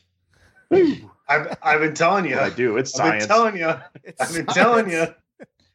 We need to get sound bites on this so that we can get Ogre from Revenge of the Nerds just shouting nerds at different points, like when somebody says something particularly nerdy. I'll just say it on the air. For you. Yep, I was just going to say that right here on the air. Why don't you just email a list to DP of what sound bites you want? It's a good call. My number 7 was also something mentioned by Kenny on his list, and that's Donkey Kong, which kind of came in on the not the tail end, but right about the middle of the arcade craze, where it was just you'd never seen anything quite like this game. I mean, it did introduce Mario to the masses, and it's pretty basic. You're just running, jumping over barrels, climbing ladders, trying to avoid getting squashed by barrels, get the monkey at the top, who always leaves with the princess, and you just keep rinse and repeat. But it was a lot of fun. It remains a lot of fun. I mean, what did didn't they have some big movie about that? The King of Donkey Kong, or I don't remember. King of Kong. King of Kong. Yeah, that was a great movie. If you haven't seen it, great documentary. Yeah, you wouldn't think Silly Bitchel. Yeah, Silly Bitchel, right? You wouldn't think a game like that would foster such an intense rivalry, but it really did, and it's a classic. I look at this with more regard than Space Invaders for sure. It's a little bit more complex. It plays smoother, that sort of thing. So yeah, Donkey Kong's number 7 on my list. The little O'Dowd discovered that game yesterday on the little NES console thing that came back out, and all the frustrations that go with it, which I had to explain to him that old video games were grossly unfair. They were all unfair, and you should accept that. But yeah, King of Kong, by the way, it's free to stream either on Amazon or the video game's cheating again. Right. It was either Amazon or Netflix. It's one Netflix. of the two. Yeah, I was like, I know it's available to stream on one of the two. Yeah. All right, Tony, you're number 7. All right. I have a non-video game on my honorable mention, and I have a non-video game per se on my top 10. And my number 7 is Pop-A-Shot Basketball in whatever incarnation you can have it in. Rotating rim, regular, indifferent. I don't know how many times I've been at the bar since I've been legal at the bar, played that game before I was legal at the bar. DP and I roomed together back in our early 20s. We had a hallway that had Pop-A-Shot Basketball in it for anybody who wanted to come over until Strong McLarge Huge ruined it for us. But yeah, that's a real thing. My number 7 is Pop-A-Shot Basketball, and I challenge any of you to not want to challenge your family members in a game of Pop-A-Shot Basketball at a local establishment. For the record, this is our top 10 arcade games, and that is a game that you would find at an arcade, so we'll allow it. And with that, DP, you're number 7, sir. Yeah, and I didn't think of those games either, because that one would have definitely made my top 10, and I didn't even think to put those on my list. But it was DP's Pop-A-Shot that was in our hallway, by the way. Nice. It was, because I love Pop-A-Shot Basketball. My number 7 was Cruisin' USA. Yeah. That's a negative. Higher All right, Tony. I nearly put Cruisin' USA on my list too. It was a very, very fun game. Revolution at the time. My number 7 is NFL Blitz. All right. So my number 6 is Dragon Slayer. All right. Wait. You want to talk about a Dragon Slayer? Dragon's Lair. Sorry. Dragon's Lair. Dragon's Lair. That's higher on mine. Dragon's Lair. All right. I thought you said Dragon Slayer. No, Dragon Slayer is a crappy movie from the 80s starring Peter McNichol. Gotcha. And All right, now that's the nerdiest thing that's ever been said on this podcast. DP, what's your number 6? Damn it. My number 6 is good to be the king. Well, go with PC Tunney's earlier one. Mine's Mortal Kombat number 2 for me. This one, I was never big on fighters, just fighting games, those type of ones, the one-on-ones. I was never a big fan of that. Basically, until Mortal Kombat 2 came out, when I was about middle school, and my buddy and I would ride our bikes over to the Greendale Village, and we'd go to Furch's Malt Shop, and all of a sudden they had a Mortal Kombat 2 machine, and it was like, oh, this is pretty awesome. And we'd sit there and we'd throw quarter after quarter into that machine, and just it was the most fun I've ever had playing a fighting game and actually enjoyed it. They had some cool characters. I think Baraka, that was the first time Baraka showed up, and he was one of my favorites. With the knife or the blades in his arms? With the blades in his arms, yeah. And like obviously they had Scorpion and Sub-Zero and all those guys, but it was just that was the one that really got me into actually enjoying fighting games. And since then, I've never been really good at them, but I've enjoyed like the Tekken series and Street Fighter after that and everything. But this was the one that really got me actually interested in playing these games and was actually was fun to actually play. And that's my number 6. Mortal Kombat was also on my list, and I think I'm going to just harken back to what Kenny said when it was on his list, is it was really cool to know how to do a fatality playing against another person while other people were watching.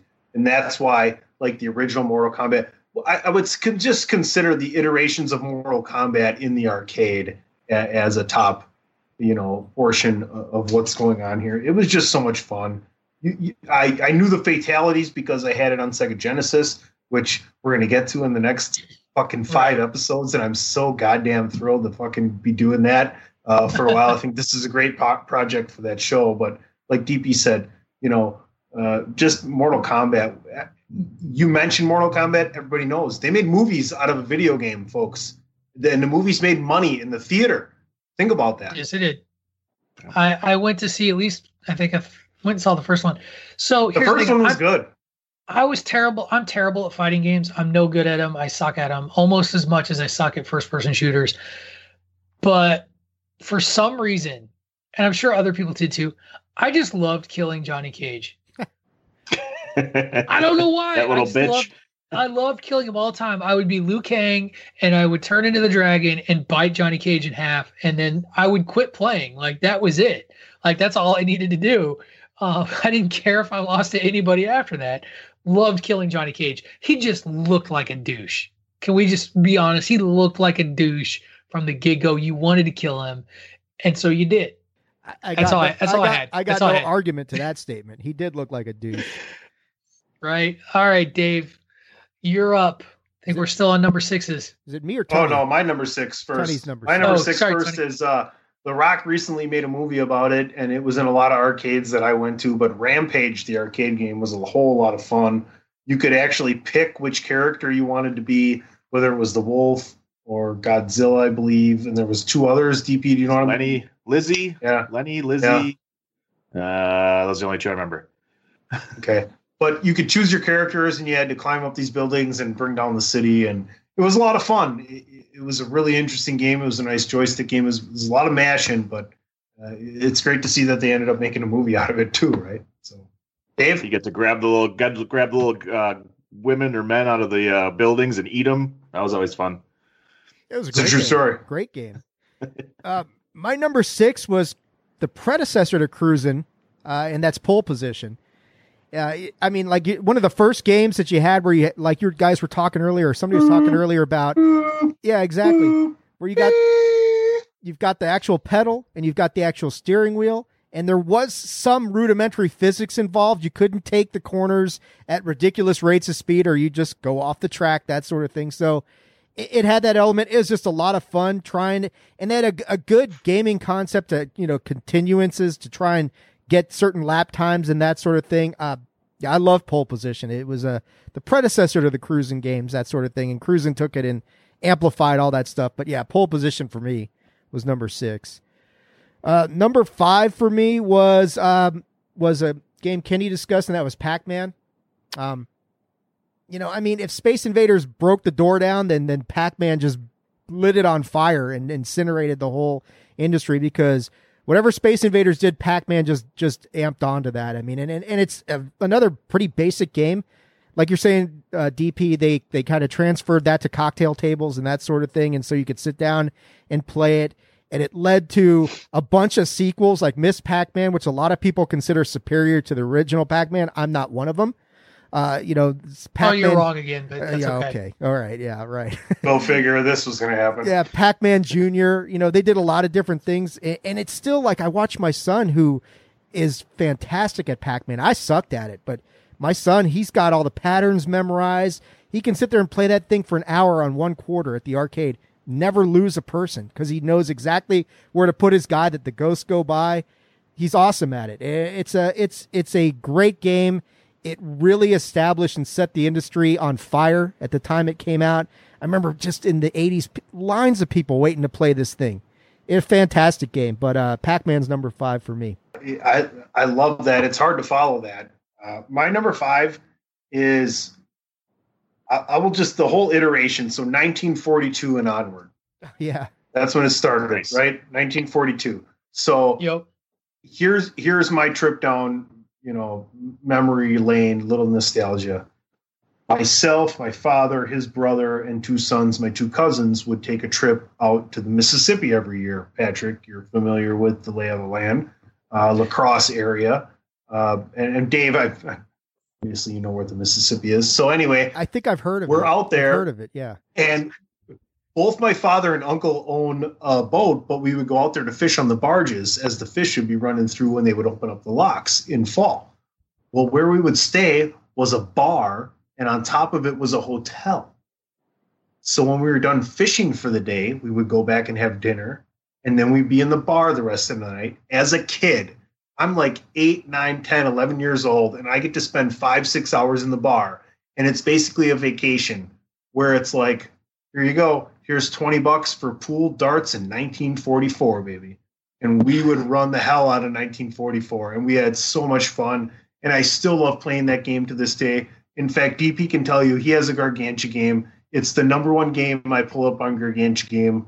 My hands get tired because it's a masher, and I will tag people in so I can keep the thing going. So I try to get as many people going as possible, because I'm not really good at video games, to be honest with you, except for a couple sports games. But I like to tag people in and get it going. So everybody's played that series. I think it's one of the most iconic video games ever. It's just a blast and one of my favorites of all time. Excellent. TP, number 5. Number 5 is Teenage Mutant Ninja Turtles, the arcade game. This is one of my all-time favorites and one of the go-tos anytime I get to go to an arcade or anywhere and I see that one's available. It's just one of those, having the Teenage Mutant Ninja Turtles being one of my favorite cartoons as well. It was just awesome to be able to play as one of them, Donatello, Michelangelo, Leo, Raphael, one of the guys.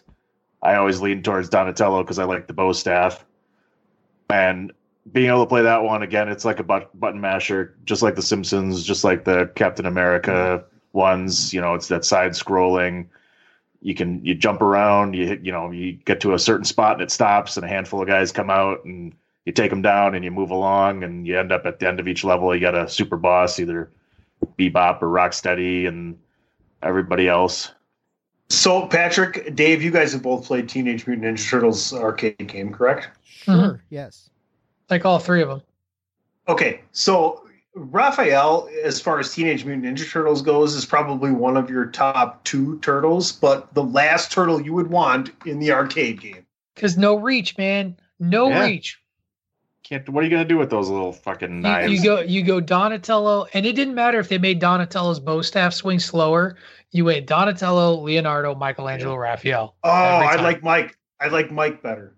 Yeah. Swinging the nunchucks. It was 50-50 with that one. Leo had a little bit of reach with the longer knives, but Donatello had the bow staff. Yeah. I mean, the key to the Teenage Mutant Ninja Turtle game, though, was mastering the jump kick. Like, if you could do the jump kick down from above, you really didn't need to worry about your weapons. Yep. Yeah. I've lost a ton of quarters playing that one because you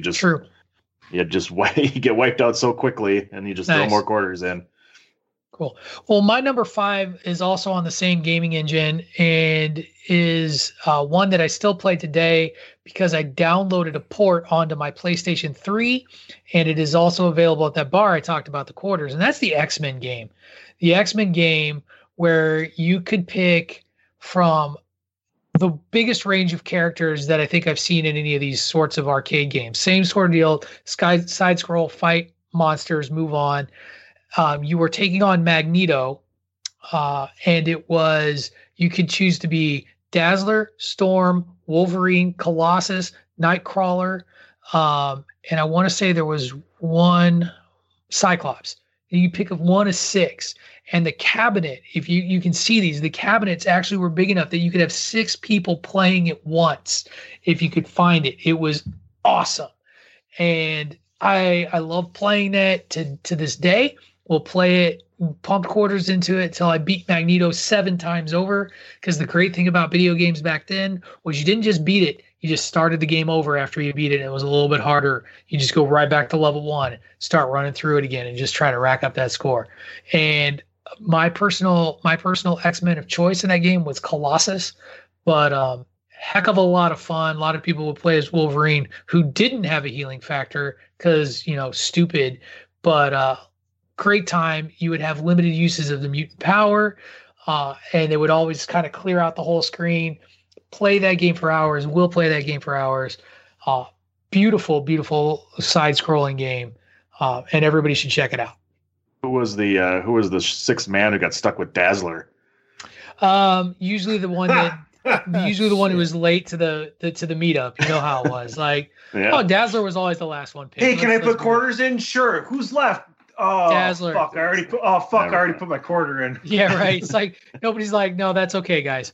Nightcrawler probably had the coolest ability because he would teleport all over the screen in like this cool, like flashing, like trail of Nightcrawlers all over the place to wipe people out.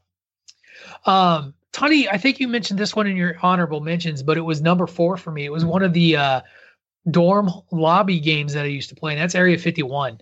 That was one that I pumped quarters in nonstop, would shoot down that alien spaceship at the end just to, like every other arcade game, start all over, start blasting aliens. And I remember trying to find the secret bonus levels where you could do things like shoot the heads of the programmers as they like rain down from. There were all kinds of hidden things, and I found all of them playing that game. Loved it to death.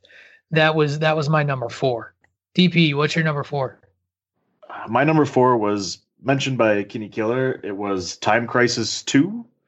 I know he mentioned the original. Mine was number 2 because that was the one that was available when I went to the arcades.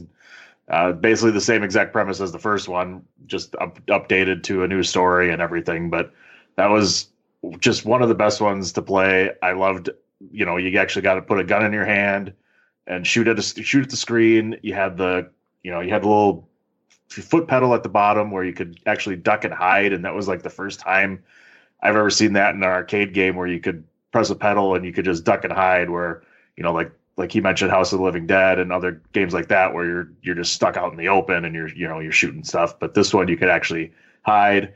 You had a time limit to be able to actually finish each level, so you not only could you hide, but you actually kind of had to rush what you were doing. But it was just fun to actually have a pistol in your hand and be able to shoot at the screen and take down some bad guys as opposed to just pressing buttons. So it was a little more interactive, which was a lot of fun to play. Very nice. Tony, your number 4. My number 4 is WWF WrestleFest. I actually went to the bowling alley with my grandma and grandpa as a younger child, and that's what I would play when they were bowling. And it's a button masher, but it has all your favorites. At the same time, I was also watching WWF Superstars, where Ultimate Warrior was king. So all those characters on there, from Demolition to other iterations of it with the Road Warriors and $1 Million Man, and you get to face Andre the Giant. There's Hulk Hogan and Sergeant Slaughter and Jake the Snake and all these other guys on that game. It's just a phenomenal game. Was Demolition the last tag team on that? They were on a reiteration of it. They were on the original. Because the original version had was DiBiase and Andre. Demolition. Demolition was on there. DiBiase, Andre, Big Boss Man. I think you had One Man Gang on there as well. Perfect. Jake the Snake, Hogan, Warrior, Macho Man. Maybe, I don't know. I don't think so. So I do remember that the port to the Super Nintendo was the Royal Rumble game, and then depending on which system you had different wrestlers, because one version had like Papa Shango on it, and I can't remember what the Nintendo version had.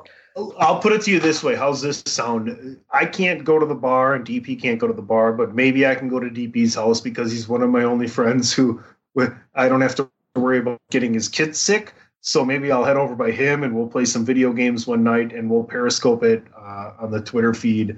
I know he has WrestleFest on there, Golden Tee, etc. Maybe we can find some of these other games and pair them up with a tweet. Find that goddamn hockey game. Just find it. I'm going to go through that list, but I don't think it exists. I know. I think that was a college in your dreams, you son of a bitch. This is a real game. It existed, I swear, on a stack of Bibles. One of Patrick's acid flashbacks. That's probably what it is. Right. Yeah, it's totally college days. Well, there were some hazy moments. That video game was not one of. I put so much money in the game. I may be just not remembering the whatever it is. No, it sounds familiar. I think we all like it. That sounds familiar, but the name's just like Tony. Don't. I disagree. They don't call him Bath Salts O'Dowd for nothing. Oh, stop it. They don't call me Bath Salts O'Dowd. So where were we? Number 4? Is it whose turn is it? Dave? Was it did Tony just go? Yeah. Yeah.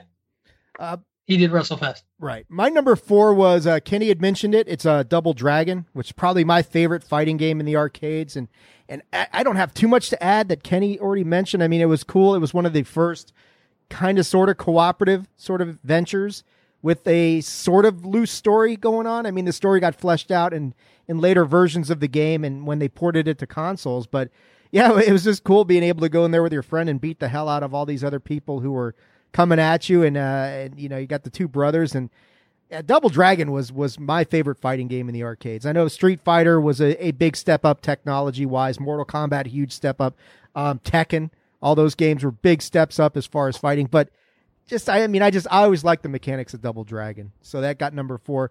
The top 3 are the ones though that really have a special place in my heart, and number 3 is one of the first of those, obviously, and it's Tron. I loved Tron when I was a kid, and I mean, Patrick's rolling his eyes.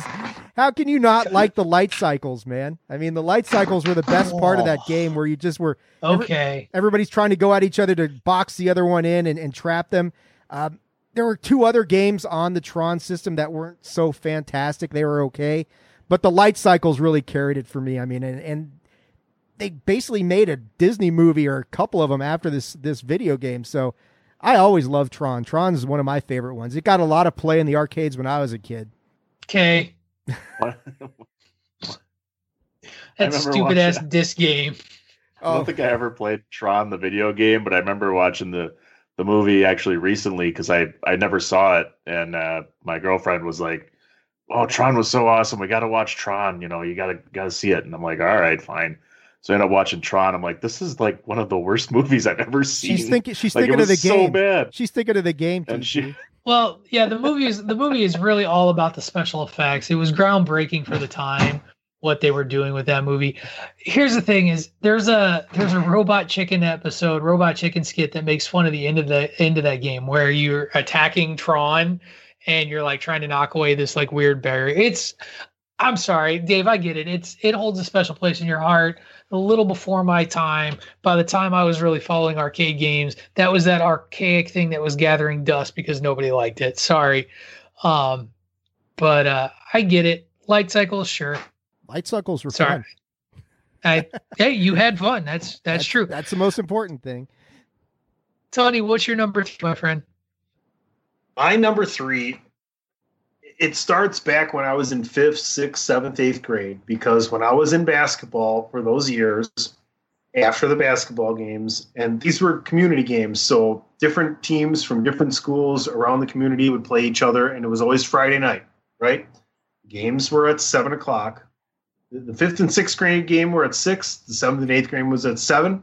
And after that, everybody would go back to a place called Organ Piper. Now at Oregon Piper Pizza, you would walk in and it would just be benches and chairs and tables set out in kind of like a open room. And behind that, there was this gigantic organ with all these different things that would happen, like different puppets and animals would come out of the organ, and one guy would control everything. Now, they would call your name and you'd walk up and get your pizza, but then when you go up the stairs around the back, there was an arcade. And all us basketball players as 5th, 6th, 7th, and 8th graders back in 90, 92, 93, 94, 95, we would go up the stairs, and after we get done on the court, we'd go play NBA Jam. That's right. Boom shakalaka. He's on fire, bitch. NBA Jam was on my list too. It was number 9. If for no other reason, that was the first game that I remember you could punch in your initials to create a code for yourself, and you could go back and pick up where you left off on the arcade game as long as the owner of the place didn't reset the damn thing. And and being an Illinois guy and being a Bulls fan at the height of their power, there was no greater insult than having to play with Horace Grant and Scottie Pippen because Michael Jordan didn't license his goddamn name, even though with Horace Grant and Scottie Pippen, the game was still pretty damn broke. Like, they were unfair. We've been experiencing that for years. QB Eagles, QB Niners, et cetera, et cetera. They didn't even have that. It was just Scottie Pippen and Horace Grant. In later versions, he was a hidden character that you could unlock if you put in the right name and code. I do remember that. Along with, that was the other thing that was an appeal of NBA Jam. It's putting in the right code and getting all kinds of different, like Bill Clinton was a playable basketball player in there somewhere. And there were any number of the programmers were in there.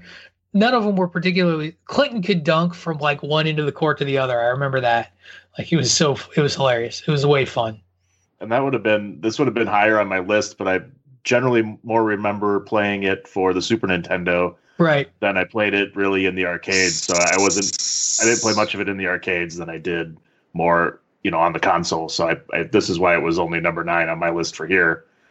Sega. Yeah. Super Nintendo was where it's at. What do you got for 3, DP? What I have for 3 is going to have to wait because I know it's higher on PC Tunney's list.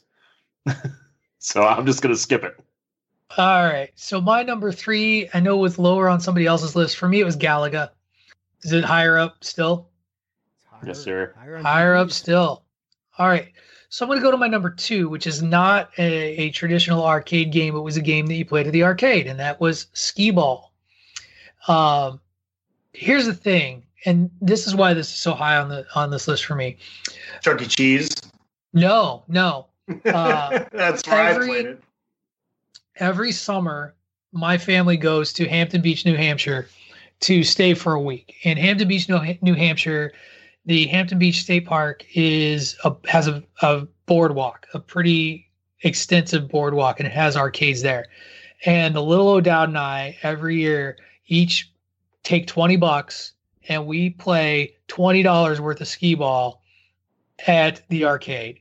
And we pool our tickets, and the little O'Dowd gets all the prizes. Like, there's never anything for me, which is fine. But ever since we've gone there, that is just part of what we do. It's part of that experience. And he loves Skee-Ball. I love Skee-Ball. We'll play it. We could play it all day if you gave us the time to do it. And it's really one of those things that's kind of ours and is special to us. And it's kind of silly, but it's just such a great time, and trying to get new high scores and get as many tickets as possible so that you can get the coolest prizes that you can has really morphed into something that's just expected when we make that trip out there. He did his birthday party this past year. It was at a Chuck E. Cheese. We spent most of our time playing Skee-Ball for free just so that we could because we love the game, and he keeps getting tickets, and he, loves to challenge me and see if he can get better scores. And so Skee-Ball is arcade, in my opinion. It is number 2 on my list, but that, to me, that is the trip to the arcade, is hitting Skee-Ball and playing. So that's my number 2. I love Skee-Ball. I suck at it, but it's still fun to play. So, I try to break that clear plastic The screen. It's a lot easier to just throw them in plexiglass, there. Yeah, fuck that. Can I just lob them right in there? No, that's not how the game's played. Whatever. As a bowler, I'm offended by that. I'm a bowler. What about it? I know. So use some of the skills you've picked up at bowling. What's your high game? For skee ball? No, bowling. Bowling. 264, I want to say, is the best I've ever bowled. 289. Let's move on. I didn't realize we were competing. I'm just saying. Neither did he until just now. That's when I strike. Put up ching. All right, so back to you, DP. What is your number 2, sir?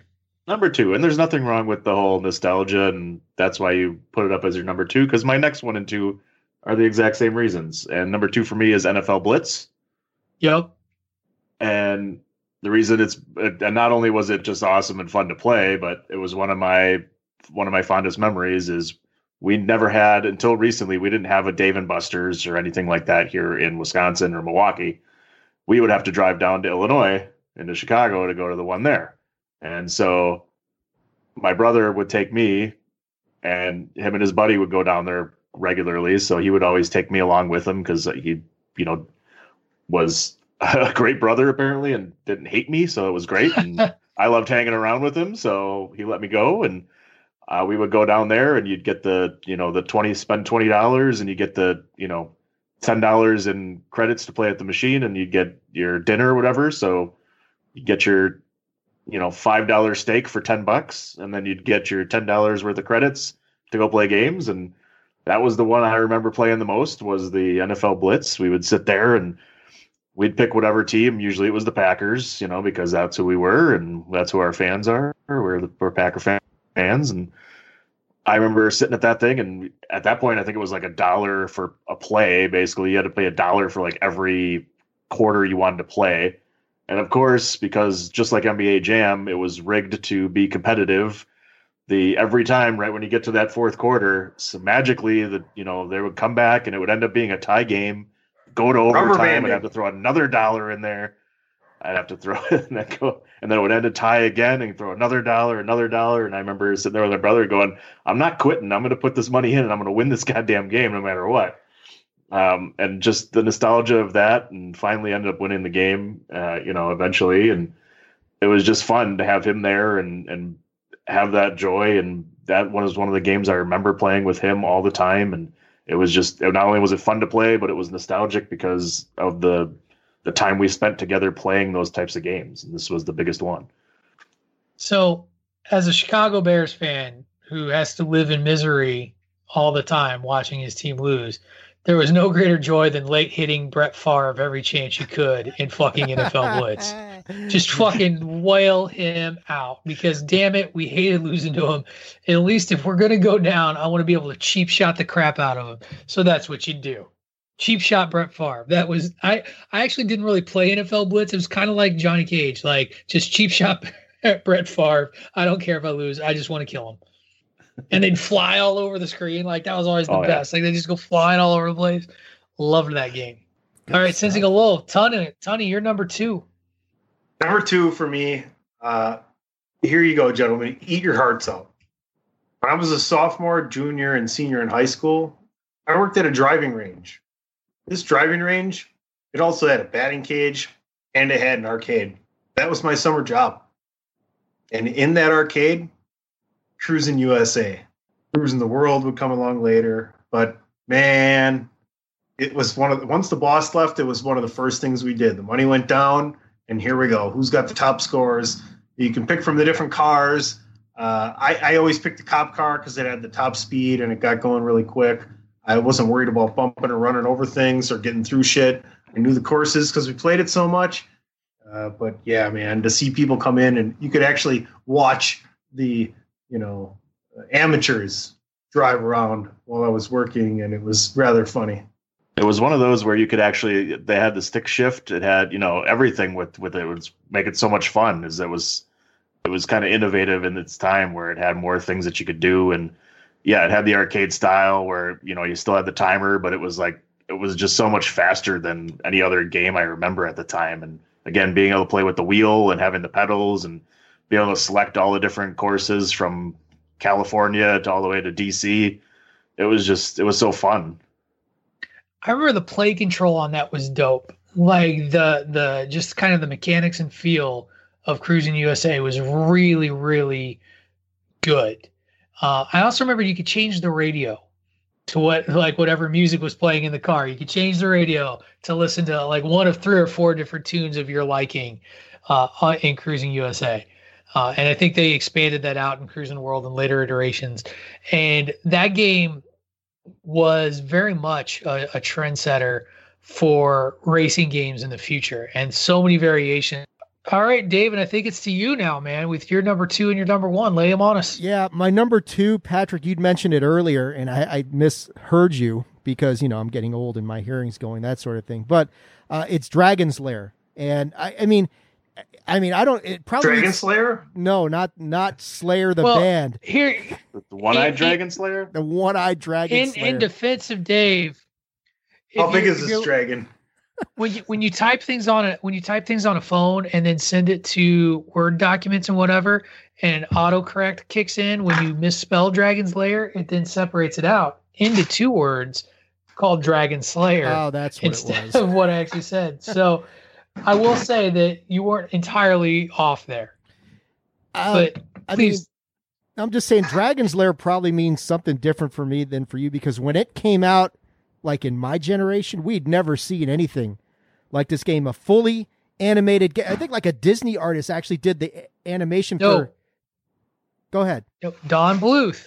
Okay. Don Bluth is the artist behind that. Former Disney artist, but he did this after he left Disney. Right. I mean, and he was a Dirk the Dangerous, or what was this guy's? It's not Dirk Diggler. Dirk the Daring. Dirk the Daring. And I can't remember the name of the princess that he's trying to rescue from the dragon. I don't either, but it just had all this full animation, and you really didn't you weren't controlling the action per se as much as you were just directing him. Here's the choice. It's almost like a choose your own adventure sort of situation where you're saying, well, here's but what it was timed. Yeah, right. It was, and it was, but it was just something you'd never seen back in this time. I mean, you're talking about, this is the same era where you've got graphics like Space Invaders and Pac-Man, and then they throw this shit at you, which was just mind melting. It was, a fantastic game to go through and to play through. And like you said, it had that element of the time going on, but just on the sheer basis of, wow, we'd never seen anything like this before, it ranked super high on my list. That's why I got it number 2. So here's the thing about this game. It's grossly unfair in how difficult it is to get the timings. Like, I would watch people play this game and die 30 seconds into starting it because you had to be so quick with the controls. This game was made possible because of the invention of Laserdisc. So all of the options and the results were based on you timing it correctly and then the Laserdisc playing the resultant scene. It was all randomized, so you couldn't do it like in an order. Like, there wasn't like a linear movie. You would have Dirk the Daring, and really the only thing that was linear was the opening sequence. Like, getting across the drawbridge was the only thing that was linear. Once you got into the castle, it would bring up different scenes and scenarios that you then had to respond to and time it just right, whether it was hitting the action button in time, going left or right to get into the right tunnel or whatever. And you had to go through all these screens to get to the dragon sequence, which was even harder. Later on down the road, I think there's 2 Dragon's Lair games that were made. Space Ace, which was also done by Don Bluth, and takes place in the future. There was also one that was done in the name of the anime was something like Lupin or something sort of wolf-based thing. I can't remember what it was. All of those games were so difficult, but you were playing a cartoon, so you didn't care. You were like, I'm playing a cartoon. How great is this? Yeah. But yes, Don Bluth. It was Don Bluth animation. Distinctly, again, he has a very distinctive style. You can tell. You play that, then go watch American Tail. And again, PlayStation Network, my PlayStation 3, I downloaded Dragon's Lair 1 and 2, Dragon's Lair 1 and 2, and play the home versions every now and again on my PlayStation 3. There's very few games that even today have really replicated that kind of, some of the later stuff that's cell shaded and that sort of thing kind of is in that same vein, but nothing like that. What could top that? My number one arcade game of all time is Star Wars. And I knew that was going to be your number one. I mean, here's the thing though.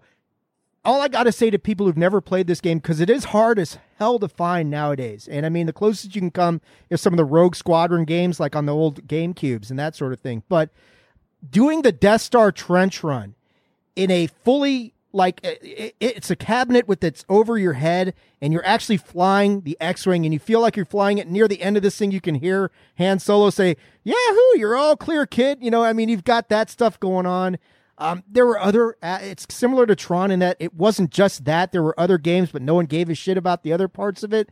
But that trench run on the Death Star, nothing in the arcades has ever kind of resonated like that with me, where it really immersed you into something before video game immersion was a big thing. This is like, you know, mid 80s, that sort of thing.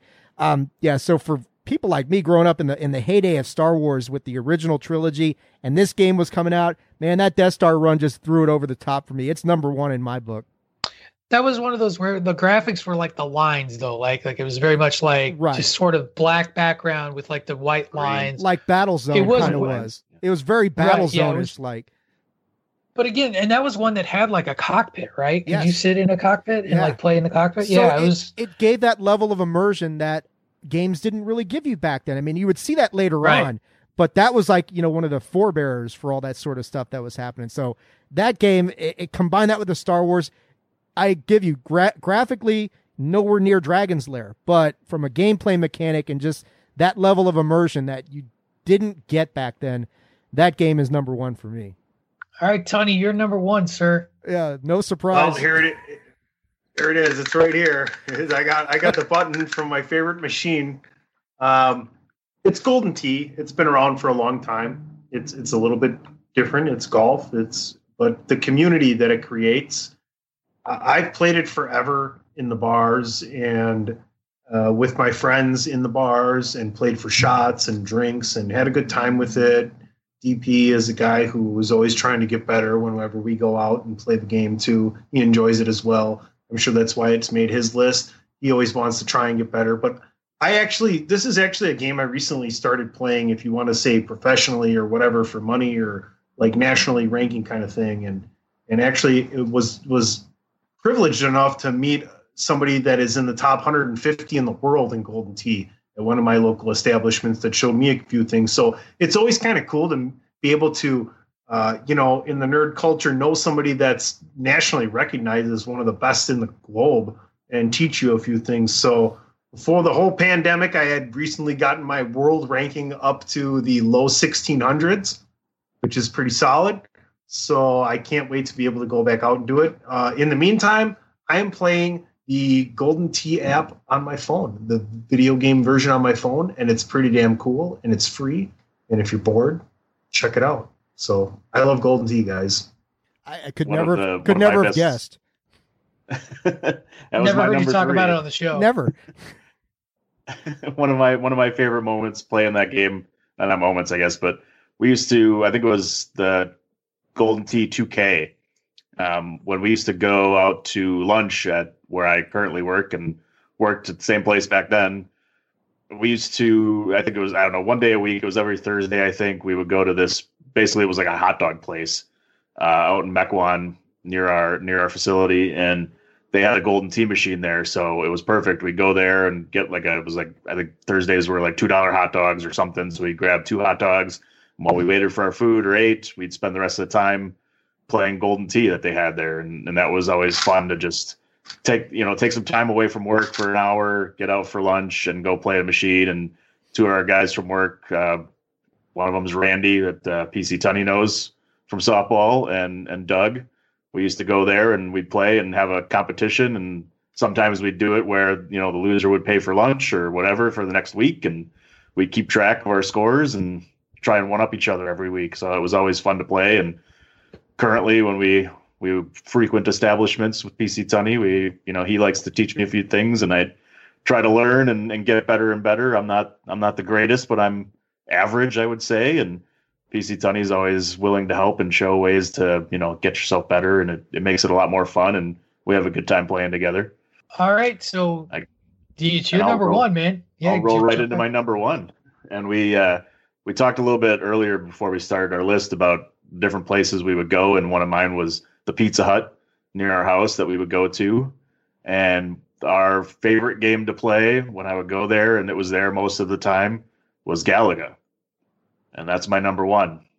We would, as my dad would call and place the order, my brother and I would be running over there to put our quarters into the cocktail style machine. And now you're talking about the old. It's not there anymore. You're talking about the old Pizza Hut on Loomis off of Howard. On Loomis, yeah, on Loomis, just off of. Yeah, it's not there anymore. Did it change now? It's just a dry cleaner now.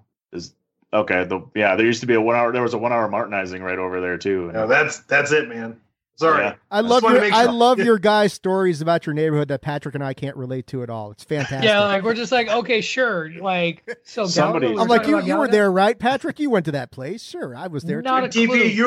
DP, you remember the lady that used to live behind that old house, right, with that dog? And this is why the show is coming up on 2.5 hours is. right now. Oh, jeez. Anyway, tell us a little bit more about Galaga. Galaga. That's the new version. Galaga. That was the game they used to play on Playboy After Dark. That's the sequel to One-Eyed Monster. The sequel to One-Eyed Monster and Quarter Horse. Gagala. Gagala. Gagala. That's the name of this podcast. Gagala. No. So Galaga. Oh yeah, Galaga was number 3 on my list. He clearly, took everything that Space Invaders did and blew it up, dialed it up a notch. Loved that game. Play it on one corner to at least 25 screens before it's time for me to die usually. And, and I know there are a lot of people who are better. Everybody does the same thing. Lets the alien take your ship so that you can then get the ship back and get double ships. Hell yeah. Because otherwise you couldn't get through the challenge stages. If you wanted to get the perfect on the challenge stages, you needed those double guns. Damn straight you did. And if you were good enough, you just got your extra man back anyway. So a lot of fun. Its predecessor, Galaxian, wasn't bad either. Sure. Yeah. Yes, it was good as well. First time where the aliens they moved in a different way, like came after your ship. You had to dodge. They fired things at you much more intuitively, which was a lot of fun. Love that game. Spent a lot of money, a lot of time. It was like I said, it was my number 3. So that's to my number 1, huh? You are the finale here, Patrick. Yes. So 2.5 hours later, here we are at my number 1. Not quite. I'm going away from the video screen, so to speak, and picking a pinball game. About a month, it's been 2 months now. 2 months ago, I was in Vegas visiting Greg DeMarco, and we went to the Pinball Hall of Fame in Las Vegas. And at the Pinball Hall of Fame, I dropped in $20 and got a fistful of quarters. And I played one game for most of the time that I was there. And that was the Addams Family pinball machine. When going back to my dorm, I talked about wasting rolls of quarters on video games. It was the Addams Family pinball machine. I played that game like it was my job. It came out in conjunction with the movie, and Angelica Houston and Raul Julia loaned their voice talents to do voiceover bits for the game itself. There was an animatronic hand for Thing that would take one of the balls and save it from multi-ball, would pick it up with a magnet. You would have to shoot pinballs into this vault to open up multi-ball. And then Gomez would just go crazy screaming multi-ball while the whole screen was blown up. Loved that game, played it for hours on end. And at the Pinball Hall of Fame, basically wasted all my money on that one. And Greg can attest to this. Greg was playing his own waste of time pinball machine that he used to play all the time as a kid. I wish I owned one of those games. I wish I had it in my garage. I would play it nonstop. I would drive Mrs. O'Dowd nuts. It's never something I'm ever going to get. But for me, there is no beginning or there is no beginning or end without Adam's Family Pinball because it is the beginning of where I would start my day at an arcade, and it's the last game I would play on my way out. Period. End of conversation. You raise a story about having a pinball machine in your house. We had one this thing was called Supernova, man. This thing was fantastic, man. It just like, it's one of those, like if you're playing pinball, you know how you kind of trap the ball and you learn how to do that to aim your shot, that sort of thing. And this game that had the big jackpot was right in the middle. So you would just learn to have this shot in the middle. That one in Black Knight were the pinball machines that I really remember from when I was a kid. Mastering the ramps, making sure you hit the right ramps in the right way. At the right time. Stuff. Yeah, exactly. Right? Exactly. So loved it. Pinball. Could probably do a whole show on pinball machines. That's how much I love pinball. You've legitimately inspired me, and I think one of the only things that DP and I can do recreationally is possibly get together. I think maybe a trip to the Thunderdome is on its way, and I will Periscope DP and I live going through some of these games on his Gargantuan, because Lord knows a large majority of them are right there. What is this? And a large collection of pinball games. What is this system called? What is this thing? It's a Gargantua game. I sent if you look at the DMs, there's a picture of it. It's basically like a stand-up machine like you would at the arcades, but it's portable. So I put it on casters basically, and it's built. It's a PC that's inside of it. It's a cabinet. It's like, a cabinet. Like an emulator. It's got buttons and joysticks on it. I saw the picture. It's an emulator. Hooks it up to the 44-inch. Yeah, hooks it up to whatever 44-inch TV, and boom, you got the cabinet in front of you, and you're playing whatever games. I gotta look at your setup thing. I gotta look at your tweet then. I gotta check that out. Yeah, it's in the thread. It's in the DMs for the Bandwagon Nerds thread. So, but God, I'm looking forward to the next 5 weeks, guys, as we talk about all these games. Hopefully, we'll streamline these lists. I do think I wanna run this by you all, because I think one of the interesting challenges with the top 50 is we're going to have overlap, but they're going to be at different places. And if we're doing this 10 by 10s, are we going to stop somebody from having a conversation about a game that says in my bottom 10, say my 40 through 50, whereas it may be on Tunney's 20 through 11? And that sort of thing. Do we give it the time? I would say to suspend that. Yeah, keep the format. Leaves more time for shenanigans. We all love the shenanigans. There we go. Yes. So, but that'll do it for our top 10 arcade games list.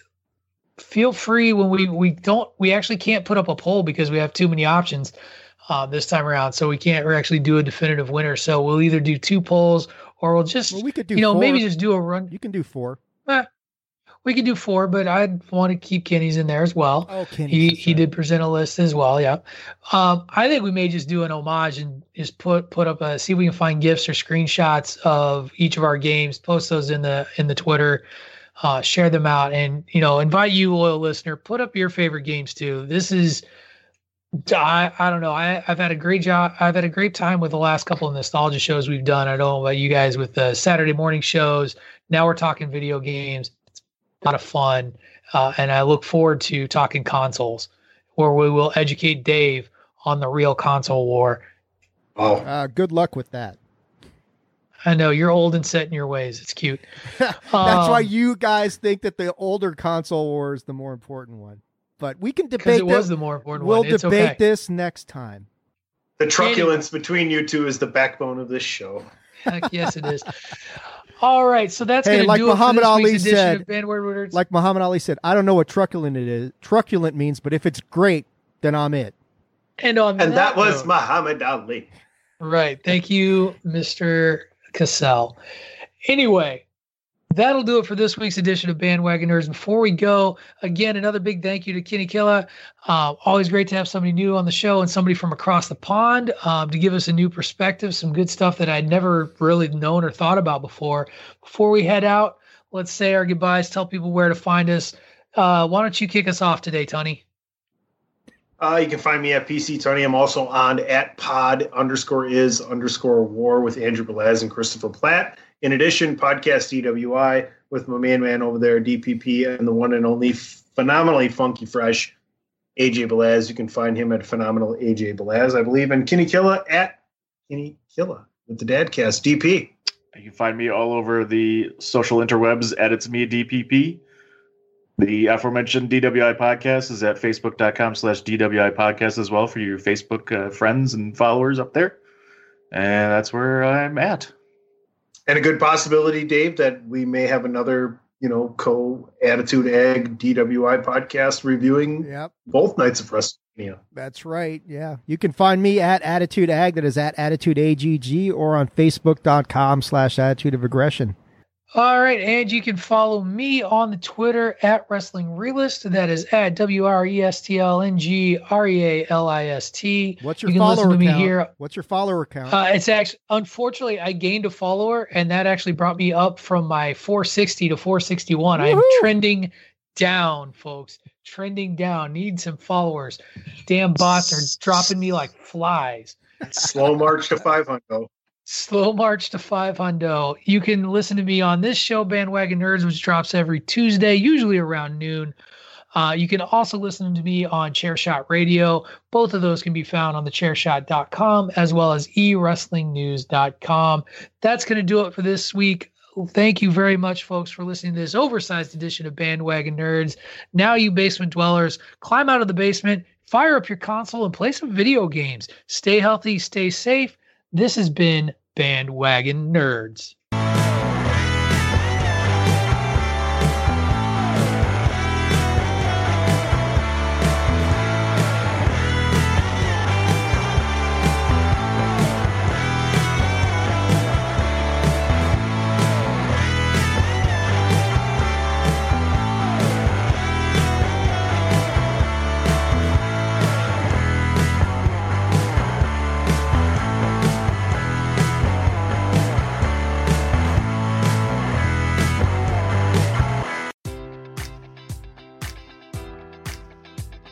Enjoy all your favorite sports like never before at BetMGM. Sign up using code Buckeye and receive up to $1,500 back in bonus bets if you don't win your first bet. When you register with BetMGM, you'll get instant access to a variety of parlay selection features, live betting options, and the best daily promotions in the business. And with BetMGM at your fingertips, every play and every game matters more than ever. Place your money line, prop, or parlay bets with the king of sportsbooks today. Sign up using code Buckeye and receive up to $1,500 back in bonus bets if you don't win your first bet. BetMGM and GameSense remind you to play responsibly. 21 plus and present in Ohio, subject to eligibility requirements. Rewards are non-withdrawable bonus bets that expire in 7 days. Gambling problem? Call 1-800-GAMBLER. In partnership with MGM Northfield Park.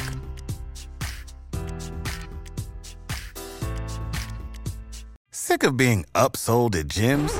My guy, you're currently a base member? For $90 more, I can upgrade you to our Shred membership. For $130 more, you'll be a Swole member. And for just $300 more, you'll reach Sweat Platinum.